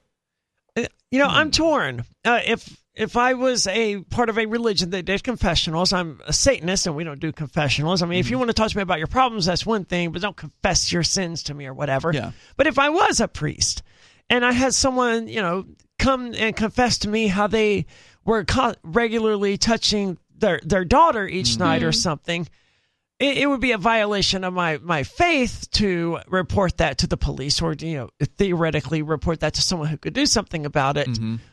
But I would feel like it was justified. Like at a certain point, these non-disclosure agreements or this confidentiality, it has to be broken, or you're an accomplice, or you're just as guilty, just as evil as they are. That's a good point. The other thing is he's a politician, so it's not that tricky. Like, you can lie to politicians and it's moral. I think in this case, she would not have been immoral or evil to keep this stuff silent. So I don't think it would have been bad for her if she had not released it, or immoral to not release it. But I don't think it was immoral in this case. No, it was moral to release it. Yeah, I agree. The risk to her, of course, is any kind of reputational risk of, you can't contract with this lady. She might just, violate her contract. And obviously, if you're banging the secretary and manipulating the Western society. Right, so she's probably not going to get any book deals from politicians from here out. But there may also be a lot of people that see this woman raising her profile in a really positive manner, and they are now willing to hire her, whereas she previously wouldn't have been, gotten a new job or whatever. So I think that the check mark in the honesty column is worth way more than the whatever negative check mark she would be getting or minus sign for breaking a non-disclosure agreement in this case. And also think about with the AI thing we discussed over the summertime, where the Blake Lemoine, the ethicist from Google, broke his non-disclosure agreement to reveal the AI technology that they had behind the scenes, and he lost his job over that. But a lot of people, I'm sure, really appreciated that thing. Well, if this lady's looking for work, as I understand it, James O'Keefe is starting a foundation that's going to compete with Project Veritas. And this is right up their sort of alley. Great point. Yeah, she could totally work for them. Yeah, if you find someone doing something evil, let us know. WikiLeaks did the same sort of thing. She's decent looking. They can make her an undercover, one of their people that traps people. So she says, was it right to reveal the truth about the way we were governed during the pandemic? Or should I have sat on the WhatsApp's messages I received from Matt Hancock because I owed him a duty of confidentiality?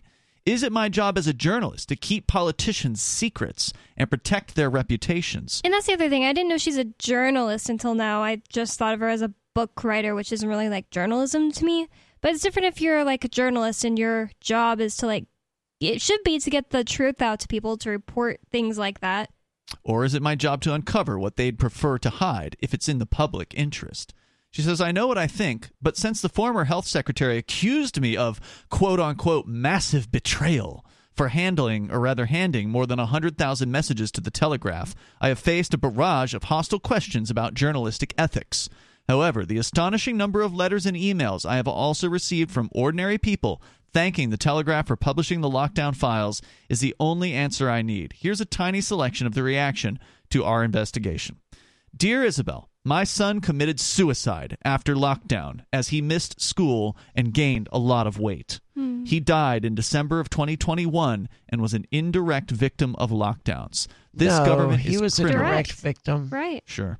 This government is criminal. Good on you. Keep going. Another letter. As the daughter of an ex-home care resident who suffered immeasurably from Hancock's lockdown policies, I really can't thank you enough, but I also offer thanks on behalf of thousands of care home residents and their families who equally suffered, including members of my own pressure group, Unlock Care Homes. Sounds like nursing homes in England. Right, where you couldn't visit your loved ones during this, and so your grandma or your mom or dad or whatever ends up dying during this situation. Or at least declining really bad to where it's not even the person you knew anymore. Yeah. Because when they can't get the social interaction, they just start going crazy. Absolutely. It's absolutely, it's sad. Obviously, let's see here. Obviously, you've never heard of confidentiality. I guess this is another letter, so or text message or email or something. So not everybody was happy. In the long term, said another. That one was from Hancock. This will prove the politicians have no hiding place from their incompetence and power-mad behavior. Thank you again. Another one. Should they have a hiding place? Obviously, this person doesn't think they should. Yeah. But, just a question for the listeners. Should politicians have a hiding place? I would be of the mind that no. Let's let all their text messages out. Yeah, state secrets. I don't believe in state secrets. That's a good point. An ordinary person should be allowed to have secrets, but if you want to enter the public eye and you become an elected politician, everyone's forced to pay your salary. No secrets for you. The people that Joa from Breaking the Flaw on YouTube and Odyssey, he goes into courtrooms and the State House and stuff and asks people for their first and last name, government workers, and they'll be like, I don't have to give that to you. Yeah, we saw that happen today. But they do have to, don't they? And they do. They absolutely do. But when they ask him the same question, he doesn't worth noting, he does not have to. He says, I don't answer questions. It was great. We can talk maybe later about what happened today in court in Concord. But a few more excerpts. That was today. I had to work. I want to hear about it. A few more excerpts here from some, again, contacts she received after revealing the truth about these politicians in the UK. Another said, it's time we got to the bottom of the incompetence that left children in homeschooling after schools closed. Well, that was actually a perk. The most deprived children paid a heavy price, and it can never be allowed to happen again. Another said, I'll never forgive them for what they did to my 6-year-old son, who after months of being isolated from his friends, told me he, quote, couldn't feel anything anymore. Oh, that's really sad. Imagine a child saying that and how absolutely awful. I mean, that is. Maybe, but it was probably just the kid being melodramatic too. I mean, honestly. But also, like, it's also like partially the parents' fault, like for keeping him locked down, keeping him away from his friends and stuff. But then again, in England, it was probably really hard to have any friends that would let your kids hang out.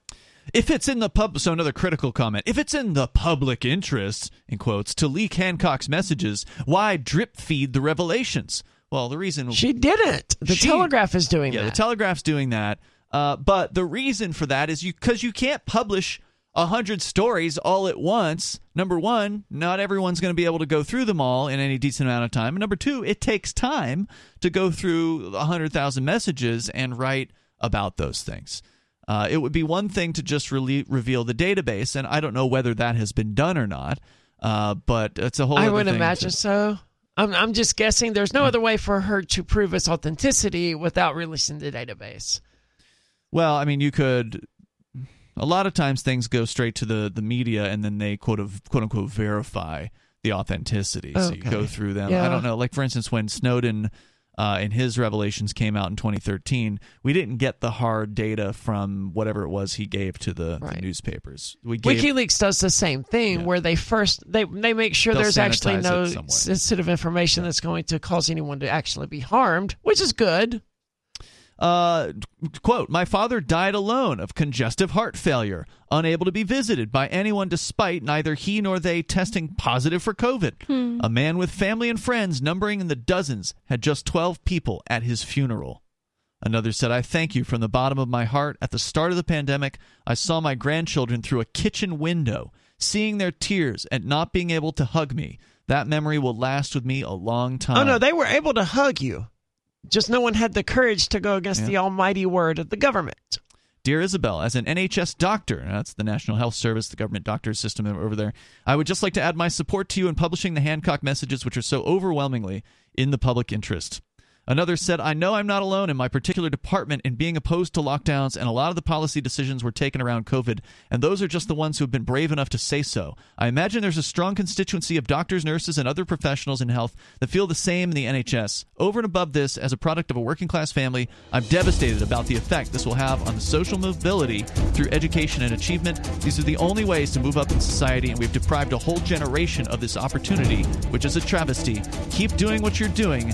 Best wishes. And you can share your thoughts with us. Hour number 3 is on the way. Coming up, Bitcoin vending machine takedown, multiple arrests happening. We'll tell you about it coming up. It is Free Talk Live.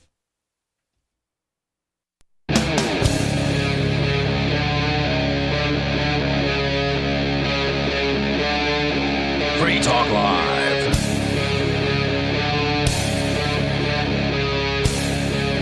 Free Talk Live. We're kicking off the third hour of the program. You can join us here and bring up anything. The number is 603-283-6160.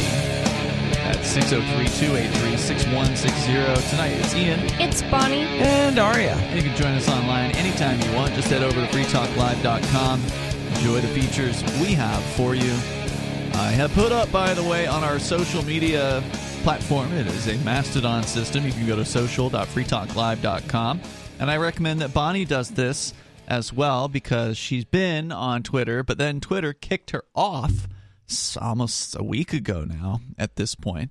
And I would like to invite you to get back on, get active again on if it works. I mean, Mastodon. I had a Mastodon client called Amarok on my phone, and it just wasn't working. It was like, that's why I deleted it, because it was just like every time I clicked on it, it would turn on and then just turn off. Well, that is one of the bad parts about open source is sometimes you get some buggy software, but one of the good parts is anyone can develop for open source platforms, and so there's multiple options. So if one thing doesn't work, if one thing doesn't work, that one wasn't on iPhone, at least when I looked, because that's the one Ian had, so that's what I was going to get, but it wasn't there. But maybe it's there now. I don't know.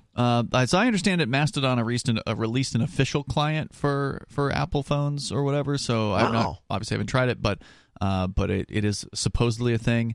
And so, but the nice thing is there's unofficial clients. There's clients written by fans. There's clients written by people that just love the platform and they wanted to do it their own way, roll their own app, basically. And so if you don't like app A or app B is buggy, then try app C, D, or E, and see what you like. There's different ways to do this stuff, which is really cool. And our server is a free speech server, a legitimately free speech server. No, I don't think spam's okay. I'm not going to welcome spam. Okay.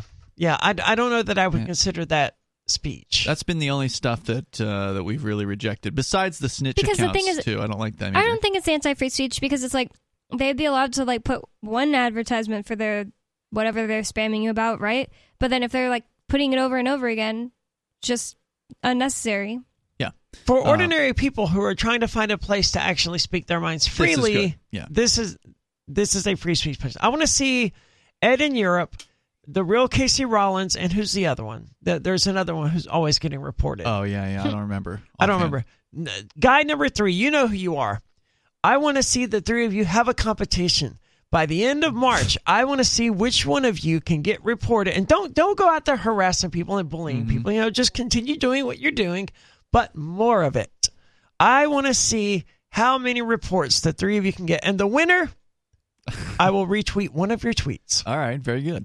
So there's no reward, but I still want to see it happen. One of the retweeting. Yes, that's what I meant. I will retweet one of your tweets. Go to social.freetalklive.com. If you want to check out these lockdown files, I did link to, that's what we've been covering. If you're just tuning in, this is what we covered in the first 2 hours. The 100,000 plus text messages that have been revealed between high-level politicians in the UK, revealing the truth about the scummery going on behind the scenes and the fear-mongering and the dishonesty. That is all there for you to dig through and find the gems and the ugliness. It is a crazy situation, and please check those out.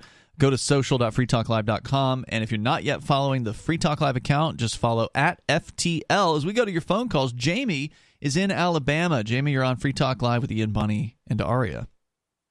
Hey, y'all. Just talk about a little bit about the drag queen thing.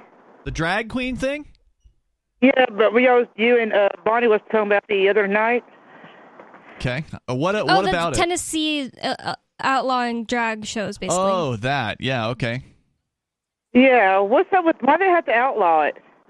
Because people are sensitive losers who think that their children are under attack if they're around drag queens. It's a conservative sort of a moment in conservatism right now where they found some new thing that they can go after for the children. Rather than supposedly making government smaller, which is what they want you to believe that they're all about, they want to create a new prohibition, which is to prohibit people from having a cabaret license or something. The word cabaret was involved, and so if you're performing any kind of cross-dressing, you can't allow children in, basically, under the new Tennessee rules, or you could be arrested, is my understanding or recollection of the proposal. Well, I can understand they don't want to let kids see it, but... Why would you understand that? Well, if the adults wants to see it, yeah. Well, what if I want to bring my kid? Oh, Lord. Can I bring my kid to an to a R-rated movie with sex and violence in it?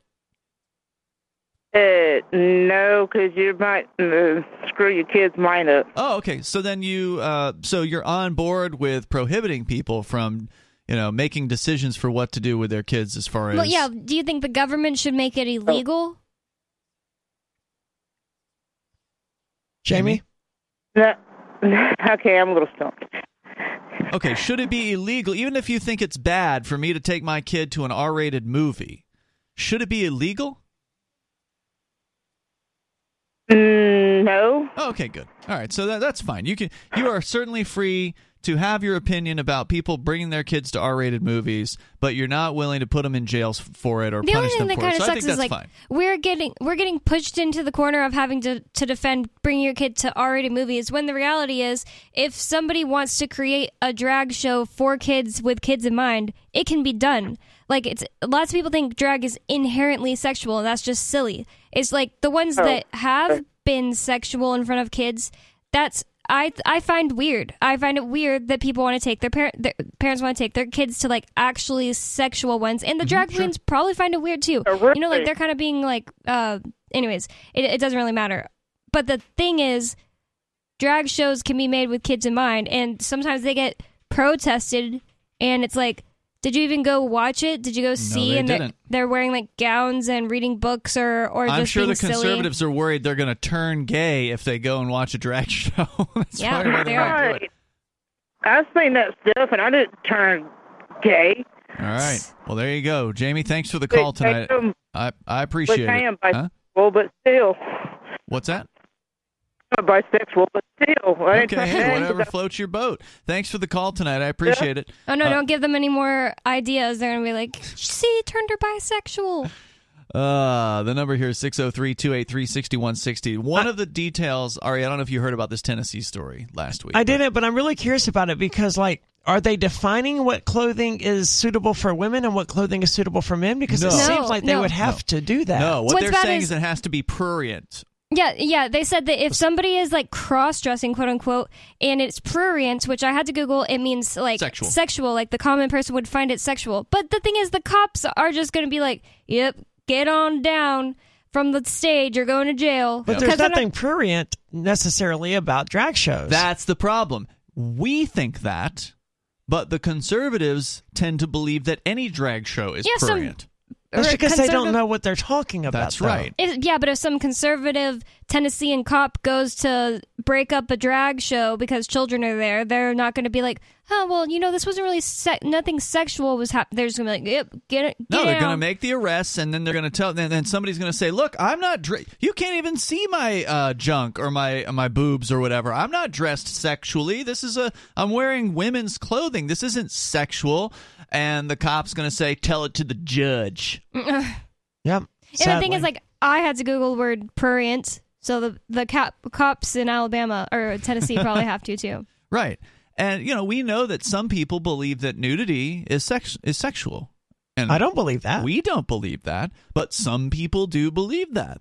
That's why things like women being topless at the beach is prohibited in so many places, because people literally believe that it's sexual for that to be the case, even though there's nothing related to sex going on. I argued with someone once. I tried explaining to them that humans sexualized nudity like Pavlov's dog, right? Where every time Pavlov would feed his dog, he would first ring a bell. Right. And this trained the dog so that every time he heard the bell, he would begin salivating like, all right, it's dinner time. And humans did the exact same thing with nudity and sex, where the only time you ever see someone naked is when you're about to have sex. And this triggers your dopamine releases. And in that way, sex becomes inextricably linked to nudity. Great point. It's like there are definitely cultures where like being nude is more acceptable, like Germany. My German friend used to laugh at me because I would just like naturally like look away. Like I'd continue talking to her, but like look away when she'd change. She'd be like, oh, are you afraid because my boobs are out? Yeah, all we have to do is ring the bell and not eat every once in a while, and we can break that association very, very easily, where we can see someone's naked body and not have it be sexual. Which is why I think the protests that have been done on occasion are very valuable, to allow people to see somebody, at the very least topless, a woman topless in public. Most people don't want to be fully nude in public simply because, as you pointed out, Bonnie, there is a bit of Puritanism here in the sort of the history of the United States. It's not to say that you're a prude if you look away from your topless friend. It's just that we have been raised in what is essentially a prudish society. So we have these habits that have been developed through the idea, whether it was intended or not, to, sort of promote prudism. This was always a weird position for me on the topless episodes of She Talk Live in particular. Not so much the Topless Tuesday episodes, but the Topless She Talk Live, because to me, nudity isn't sexual, right? I've spent too much of my life intentionally breaking that association, because I recognized at some point that, we were trained to associate nudity with sex, and we could break that association. But anyway, so here I would sit with like Nikki and Angie, and they were both topless, and like, just for the sake of curiosity, I got to look at their boobs. What are your boobs like, right? But when I'm doing so, I'm not doing it in a sexual way. Yep. But because of that, it creates this weird dynamic where we all want to look at each other's rack, but none of us want to get caught looking at each other's rack, even though none of us think it's a sexual thing. We're all conspicuously avoiding doing it because we don't want the other ones to think we're doing it for a weird reason. That's so funny. And it it was very entertaining, and it was a fun dynamic, and it all worked out because we kept doing it for a long period of time, and it was a lot of, I don't know, a long period of time. We did a couple of episodes. Yeah, it was a lot of fun, but for various reasons we stopped doing it. But it was just weird, right? Once you got you got it out of your system. Yeah, right? I mean, we made the point that we were trying to make, which was that we could do Topless Wednesday and we could do a show. Because it's been Topless Tuesday for the listeners, right? With like the guys for a long time, right. And then Aria started doing it too. And why not have women do it too? Yeah, it needs to be normalized to some extent because the Puritanism in this society is a problem. That's what leads to this drag show fear-mongering going on out there. The idea that a man putting on women's clothing is going to turn somebody gay, is going to make children gay or somehow sexual deviants. Violence against women and rape and stuff are highest in the countries where people make it like absolutely taboo to dress, Well, you got a burqa on or something like that. Right? But even in like South America, it's like they're really conservative too, and it's like they have high rates of like just murdering women and stuff. That's always the strangest, and I've got to make that video at some point.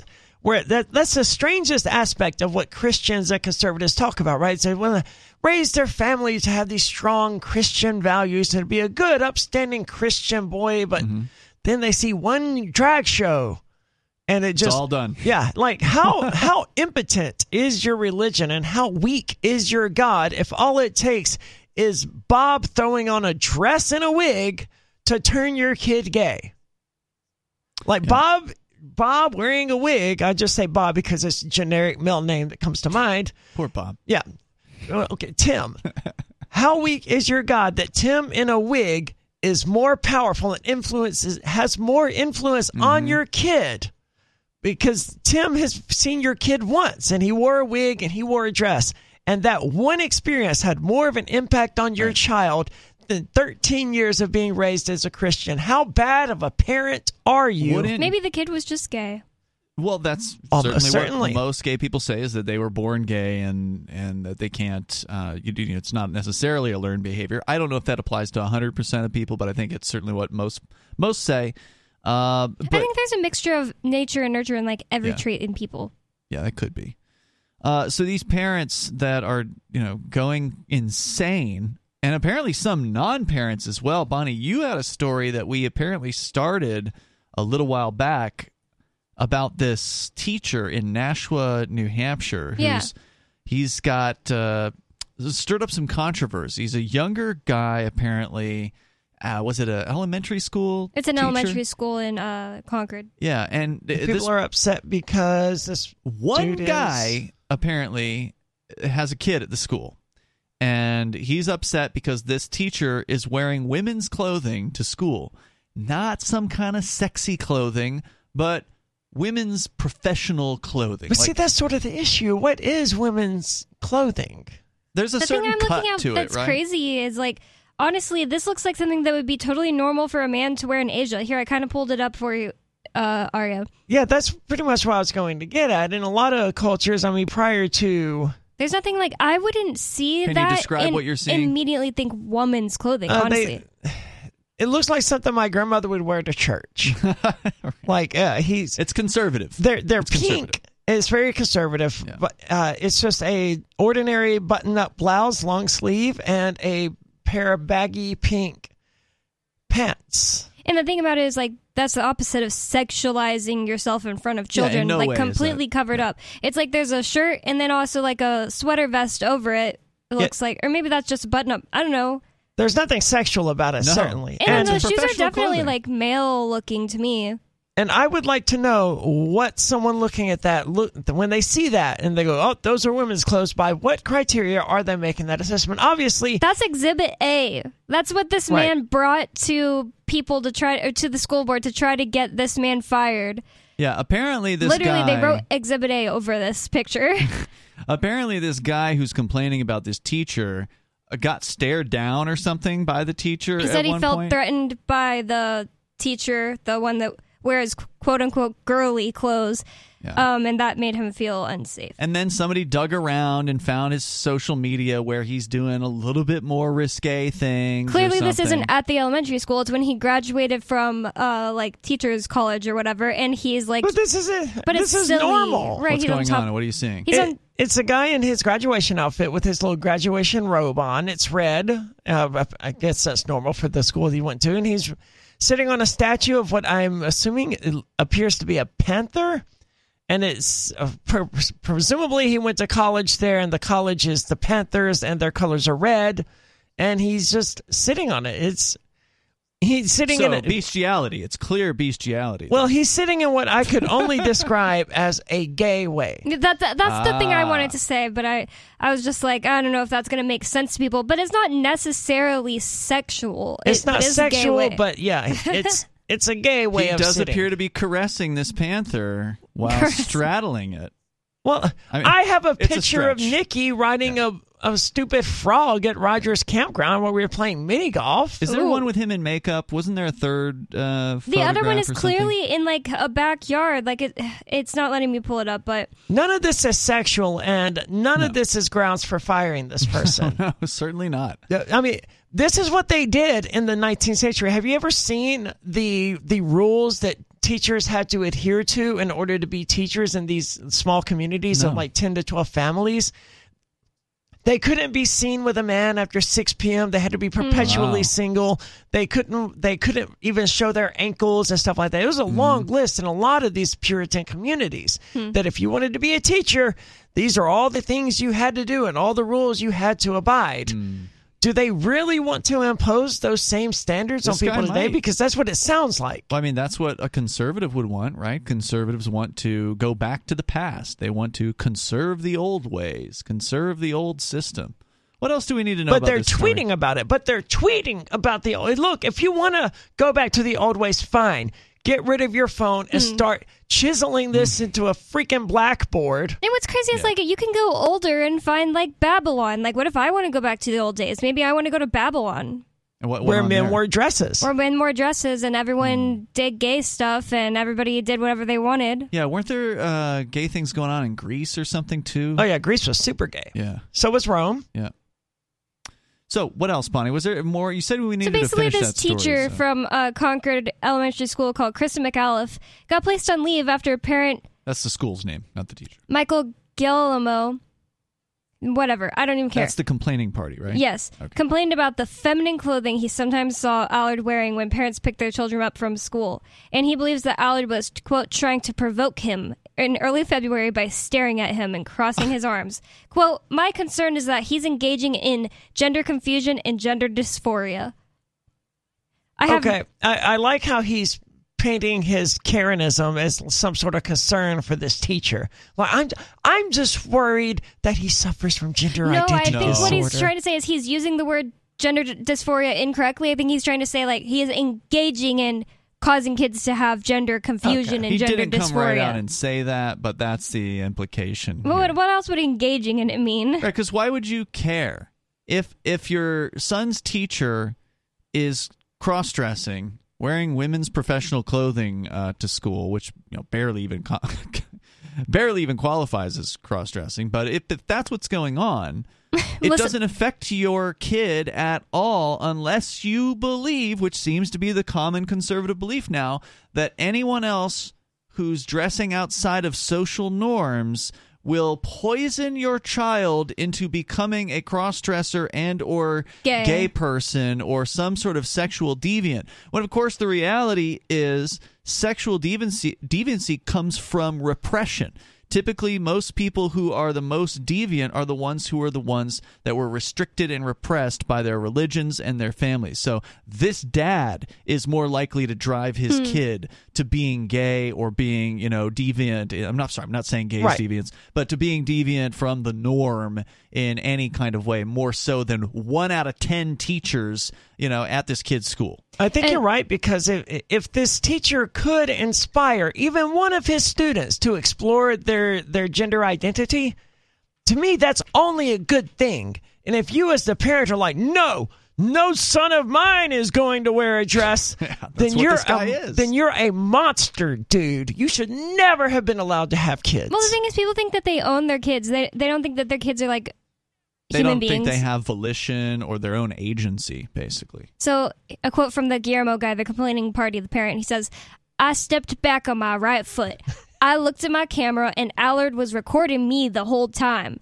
And I said, 'Give me a big smile, baby girl.' Boom, I snapped his picture. I turned around and walked away. The next morning, I went there with a very large bodyguard because I didn't know what I was going to be walking into." Like Pussy. This teacher is going to snap on this guy and attack him? And then Allard filed a stalking temporary order of protection against the guy. Amazing. We're going to continue here. If there's more to share, we can get into it. The number is 603-283-6160. You can bring up whatever's on your mind here on Free Talk Live. It's open phones every single night. You can join us online anytime you want. And you can do that over at freetalklive.com. We got time for you coming up. The number 603-283-6160. This is Free Talk Live.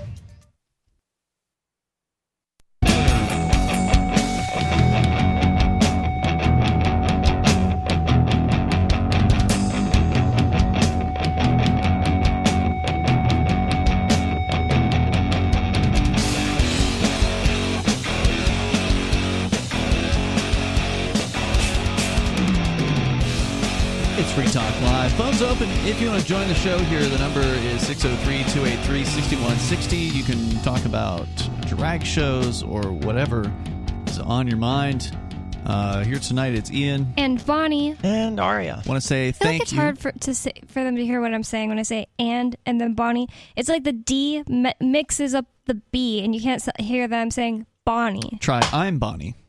I'm Bonnie. Okay, yeah, that's better. Justin O'Donnell, thank you for being a supporter of Free Talk Live's AMPS program. Also, great liberty activist here in New Hampshire. Took, hundreds of photographs this weekend at the New Hampshire Liberty Forum. He's also a silver supporter of our AMPS program. AMPS stands for Advertise, Market, Promote, and Support. So thank you, Justin, for getting behind what we do here on Free Talk Live for as little as $5 a month. That's all you got to do. Just go to amps.freetalklive.com. You can sign up there on our Patreon, and you get some perks like access to the AMP-only podcast, which has the full radio show with no recorded commercials.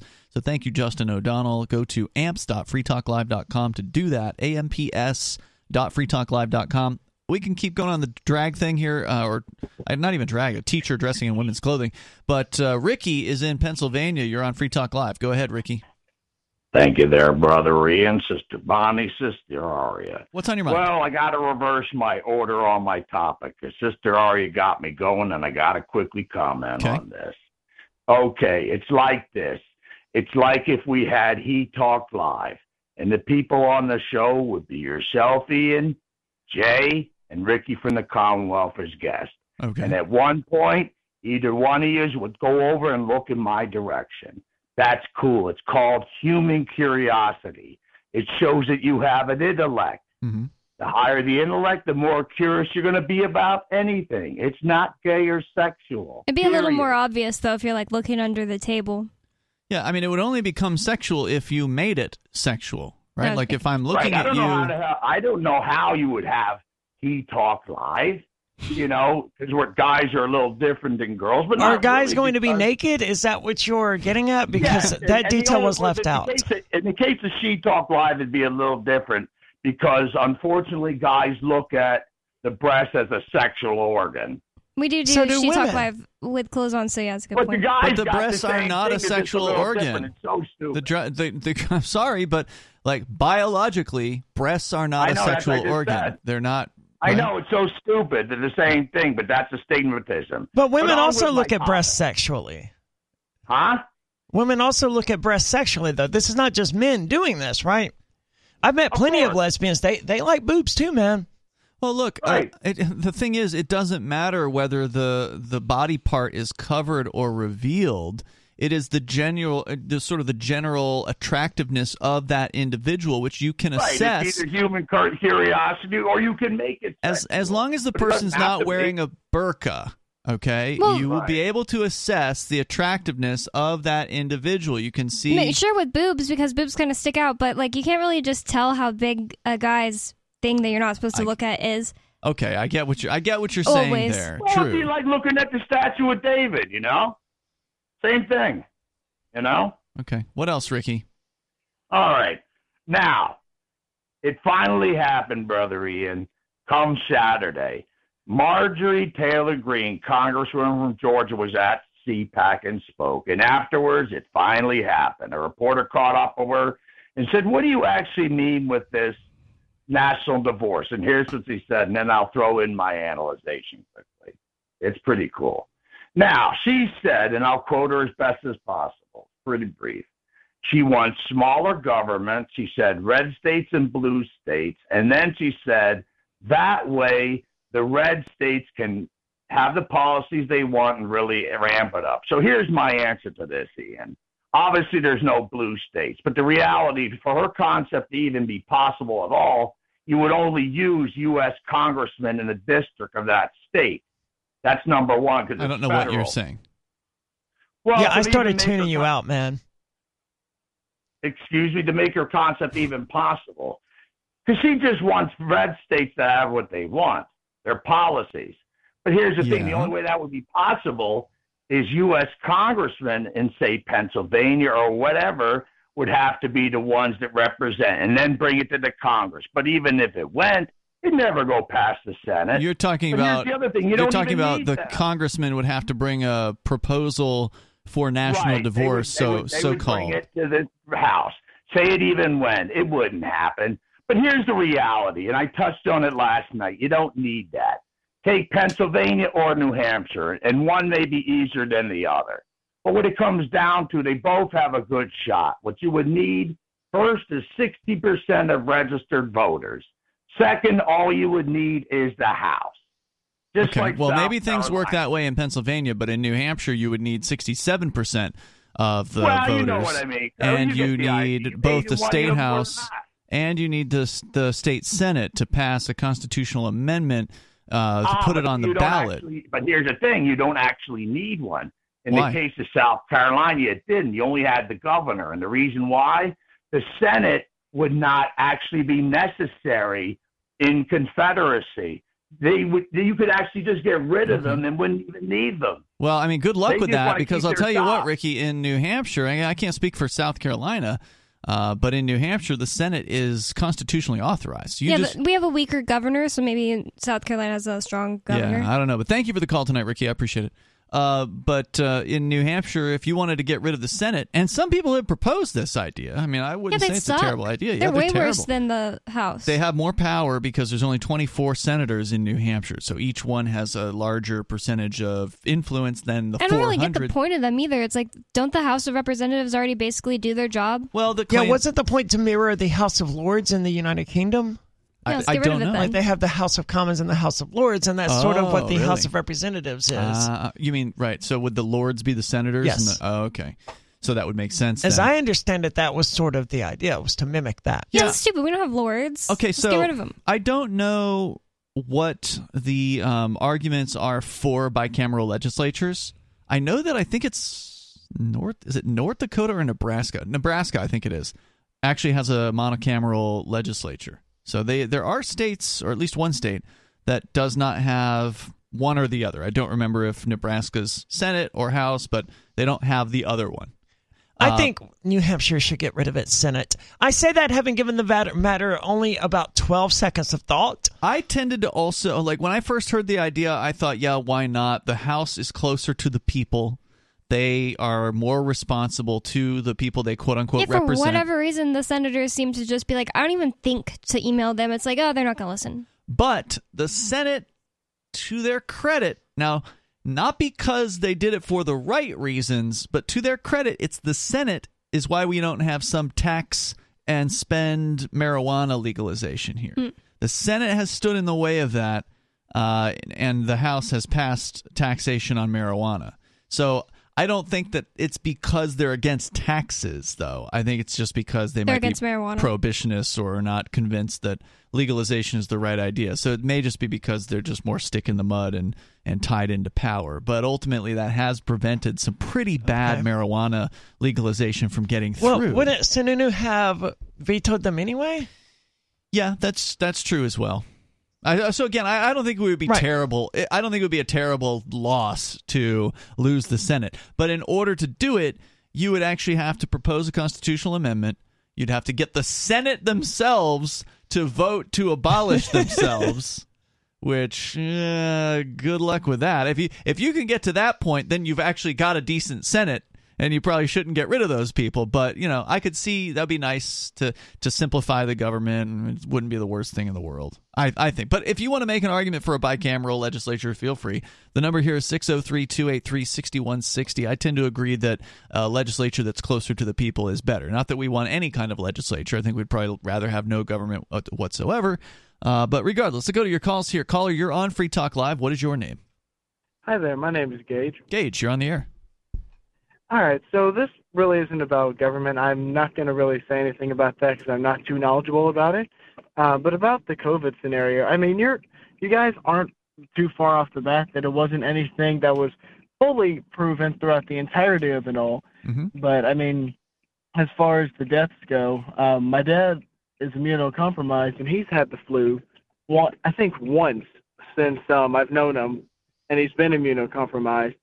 And when he got, COVID, he got, the mild version, and it almost killed him. He was a step away from death. Yikes. Sorry to hear that. He didn't die, right? Was it bad from the flu, too? So from the flu, it was bad. But, however, with COVID, it had both the near death because it just kind of tore him up from the inside, but it also had a residual. So we still mask every now and again, We understand that it doesn't help as much, but sometimes it's just better safe than sorry, especially if somebody is immunocompromised or extremely young. Well, it's you can make that decision. I don't really think that it does anything. It's not that it doesn't do as much. I don't think it does anything. But you can make that decision, and I wouldn't even say anything about it. I would have never, criticized you for it ever. It's just the fact that for the last 2 years, we've been having to argue that we shouldn't be forced to wear a mask when we don't want to, and then we were proven right that it doesn't do anything. Yeah, man, I think everyone here agrees. If your wife was dying of some disease, I wouldn't be shocked at all for you to try literally everything possible to cure her or to keep her safe or whatever. The same with your father. I wouldn't blame you at all. Even if it only works 0.0001% of the time. Do it anyway. Oh, yeah, definitely. The masks did become a bit of a stigma for a while. And it was funny, too. Once everything let out, if you guys noticed, if you did wear a mask, nowadays, even when we go out in public, 99% of the population is wearing one. And it's like an anti-stigma, Where do you live? I live down here in Florida. You said 99% is wearing a mask right now? No, it's not wearing a mask. Oh, yeah. Mm-hmm. Yeah, the Corner News has a sign up that says you can't wear a mask inside. Really? Yes, they do. That's a big change. Well, stealing. Oh, yeah. Tell me about it. It says due to theft. But still. But they used to require masks. Yes. So that's a huge change. So, yeah, Gage, I would say that... But you did have a bunch of fun masks come around that time, because I do remember a gag mask that a friend showed me that he and his family got. It was a ramen noodle mask that if you put it on and you had glasses, it would fog up your glasses. That was the whole point of it. I don't know if I consider that fun, but hey, you get your fun where you get your fun, I guess. It sucked to have your glasses actually fogged up. I agree with my co-host. Fogged. We are saying fogged. Yeah, I agree with my co-host here that if you want to put on a mask, that's totally fine. But the one thing that you don't have a right to do is to tell everybody else that because you're afraid or somebody is immunocompromised, that everyone else in society should also have to do the same thing. Saying that an immunocompromised person got a disease and it almost killed them isn't really like an argument to me. It's like, well, yeah, you're saying they're immunocompromised. They don't have an immune system as robust as the average person, so probably it's going to affect them a lot worse than the average person. The thing is, does the 99% of the population need to protect that 1%, or should that 1% be protected by their families and stay out of the public as often and things like that? Should we close down the economy for it? No. Correct. That's not what I'm saying. I was just saying, as the different perspectives. But it's also interesting how, with the COVID shots. Like there's that one tennis player from Russia. He just wants to come over and play a game, but we won't let him because he doesn't have a COVID shot, but nobody else in the world cares. It's interesting how that happens. Gage, thanks for the call tonight, man. And yeah, we weren't saying you were saying that, just to be clear, but just to make sure that the points are out for the listening audience. I appreciate the call. Thanks, dude. The number here is 603-283-6160. Renee is on the line in Louisiana. Go ahead, Renee. Yeah, this is Renee. Can I bring up a subject? You can always bring up a subject. That's why we have open phones here. Go ahead. Okay, my thing is I'm pondering, this racial reparations thing. If I'm a somewhat white guy, if I married a minority, would I like get the benefit of having a wife and not own reparations because I'm helping and we're like a interracial couple? You wouldn't. I mean, I think under a law for reparations, you wouldn't get any money. Is that what you're trying to ask? No, he asked if he would owe. Would it be off the hook morally and financially if it ever became enforced? Morally, no. Well, but you asked a question that we don't. All we can do is speculate on, because all of the proposals for so-called reparations are, in the proposal stage. I don't think we've actually seen any kind of fruition on that, so we don't know what that would look like. But based on my understanding of the concept, the reparations aren't going to necessarily. You're not going to. I don't think you're going to see like a debit on your paycheck that says white guy reparations, right? Like, ding, we're just taking out an extra $100 a week or something like that. I think what you're likely to see is the government is just simply going to take whatever revenue they have, and they're going to redistribute some of that revenue to people that they say meet the qualifications to receive that revenue. So it's probably going to be as simple as that. So it's an indirect way of taking it out of your paycheck. Yeah. Might I add a tad bit more? Sure. Since some of somewhat French ancestry, can reparations? I mean, the Roman Empire had everybody for slaves.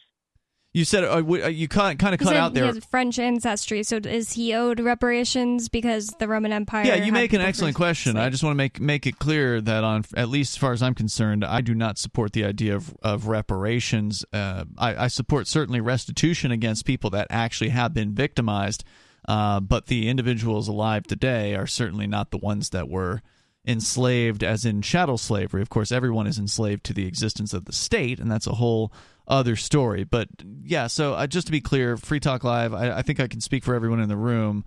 We don't want to see forced wealth redistribution.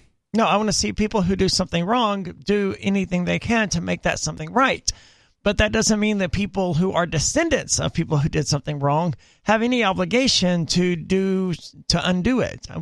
They can't undo it. I think the best form of reparations, if we're going to have it, would be the federal government to abolish themselves and then simply allow the people to homestead the land that they own. There's 2/3 of the country, basically, that's federal land, and so that would be a lot of space for anybody that wanted to get out of the cities and start a whole new life for themselves, regardless of the color of their skin, but to give those people... No laws against, or no laws that make starting businesses hard. It's like, well, it's not fair because our ancestors were slaves, so we got behind on businesses, but like... That's how you, what do they call it, level the playing field? Yeah, right? if you want to level get rid of the stupid laws. Yeah. You get rid of the laws that stand in the way of poor people, which are disproportionately, of color, right? Get in the way of poor people starting their own business and becoming entrepreneurs. You bring a big paradox here. If big government likes funds to spend, how come they should not stimulate business and more business to generate more funds so they can spend more? Okay, so you cannot stimulate by stealing. So the government steals money, right? Like they extort money from people by threatening them with violence. That's what taxes are. If you don't pay the tax, men with guns are going to come and they're going to hurt you. They're going to take your stuff. They're going to take your house. They're going to put you in a cage. So taxes are backed by the threat of violence. And so when you steal money from people, if you then turn around after paying your gang members for, the job they did stealing the money, so you take the gang members take a cut, and then you turn around and you spend, 60% or 40% or whatever's left over. I think with the federal government, it's like a 60% overhead on welfare programs. So you take the other 40% and then you actually deliver that to, quote unquote, people who need it, whether it be welfare or whether it be corporate welfare or subsidies for business. You're not stimulating anything. You're rewarding your buddies. You're rewarding the politically connected, and everyone else has to pay for it. That's the broken window fallacy, right? Yeah. Thank you, Renee, for the call. I appreciate hearing from you. Sarah's in New Mexico. Go ahead, Sarah. Oh, I just want to say, I pay $30 a month to the PBS TV station, and sometimes it's like the only thing that's worthwhile watching is the PBS. So. Oh, that's nice. So that should be considered them double dipping in welfare. So you've called to. You're pointing out that Sarah's a welfare recipient. Yeah, so she's just redistributing some welfare to PBS that already gets welfare. But she's not a horse. She's very clear on that point. I see how it is, Sarah. So you've called to brag about how you give money to PBS, but yet you call this show every single night, and you never cut us a check. Well. You've never joined the AMPS program. But you attack people on welfare, so why should you get my welfare money? We do not attack you. You always attack me. We do not attack. We harass. You belittle people that get help, and so why should you get some of that money? I don't see any about it. Well, you get the airtime. Yeah, I was just kidding, Sarah. I really don't care if you cut us a check or not, but I did seem a little hypocritical. Well, the thing is that does PBS take your calls? That's a great question. Yeah, do you get to call into a open phone show on PBS? You know something? I think no, but I think not. That what I like is that New Mexico in Focus. They have the PBS New Mexico. That was a lot of words for no. Yeah. Well, they don't have it, but I think they have a satellite 98.1 KNME. I think the college station. I think they might be like in together. I don't know, but sometimes they take callers on that show. Then I've called in to that one show, but I don't know if the station that David Olson got kicked out of. That the K. I think you guys have been. You mentioned David Olson, but I think you have also been kicked off of stations, Sarah. Just to be fair. Well, they banned me from KKOB for some strange reason. It's because you're a chronic, what you would call a chronic caller in the business. Some strange reason. You're somebody who is a consistent personality. You're always on the phones. You're calling literally every single night. You have the same topic pretty often. A lot of times you talk about the exact same thing, and talk show producers don't want to have that on the air because it's boring. Well, the thing is, I've been talking about speeding cameras, and after yeah, and that's why I tell you that's why we've changed our policy with you, Sarah, because we had to, because over time, not because you're boring, not just because the listeners might find you boring, because obviously some people are going to like you and some people aren't, but because the hosts find you boring sometimes, and that's why we'll tell you when you call in, Sarah, you've been calling about that too much. You've called about too many speeding cameras, so you need to call about something else.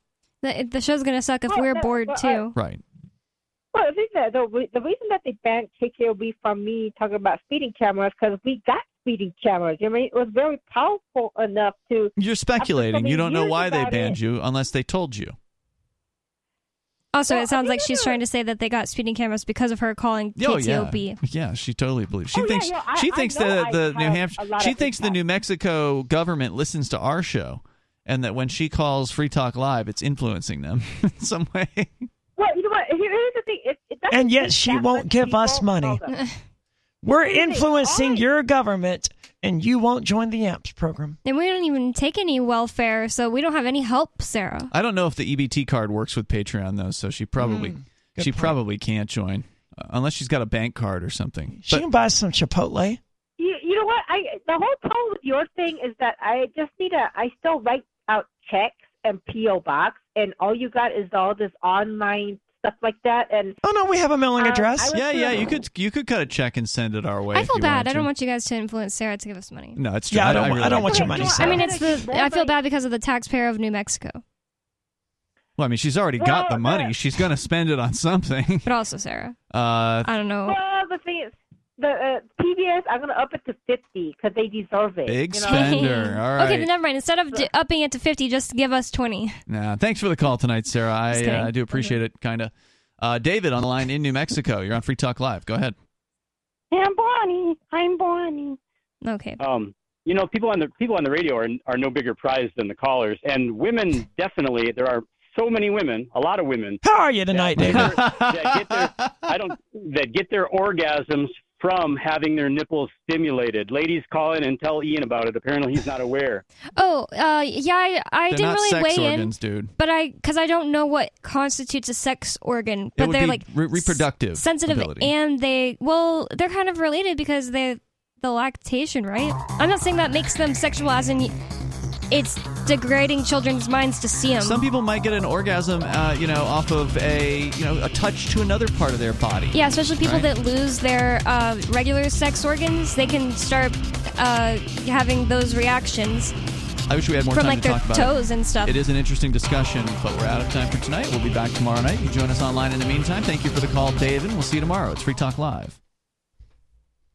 Some of you have wanted to support Free Talk Live's mission on a monthly basis, but don't want to support Patreon. Now we have an alternative that also helps our premier streaming platform, Odyssey. Visit video.freetalklive.com and click Join at the top of the channel. You can subscribe for $5 per month, and unlike other subscription services, Odyssey adds their processing fee on top, so it'll cost a little over $5 per month, but Free Talk Live will receive the entire amount you pledged. Higher donation tiers are available if you're feeling so inspired. You'll get a special membership badge that's visible in the Odyssey chat room, and if we get enough supporters, we may enable members-only chat. This new subscription method is a great way to decentralize our direct listener support away from just Patreon and also support a libertarian-run business, Odyssey. Please visit video.freetalklive.com and click Join to subscribe to our Odyssey channel and help support spreading our message around the planet. Visit video.freetalklive.com and click Join today.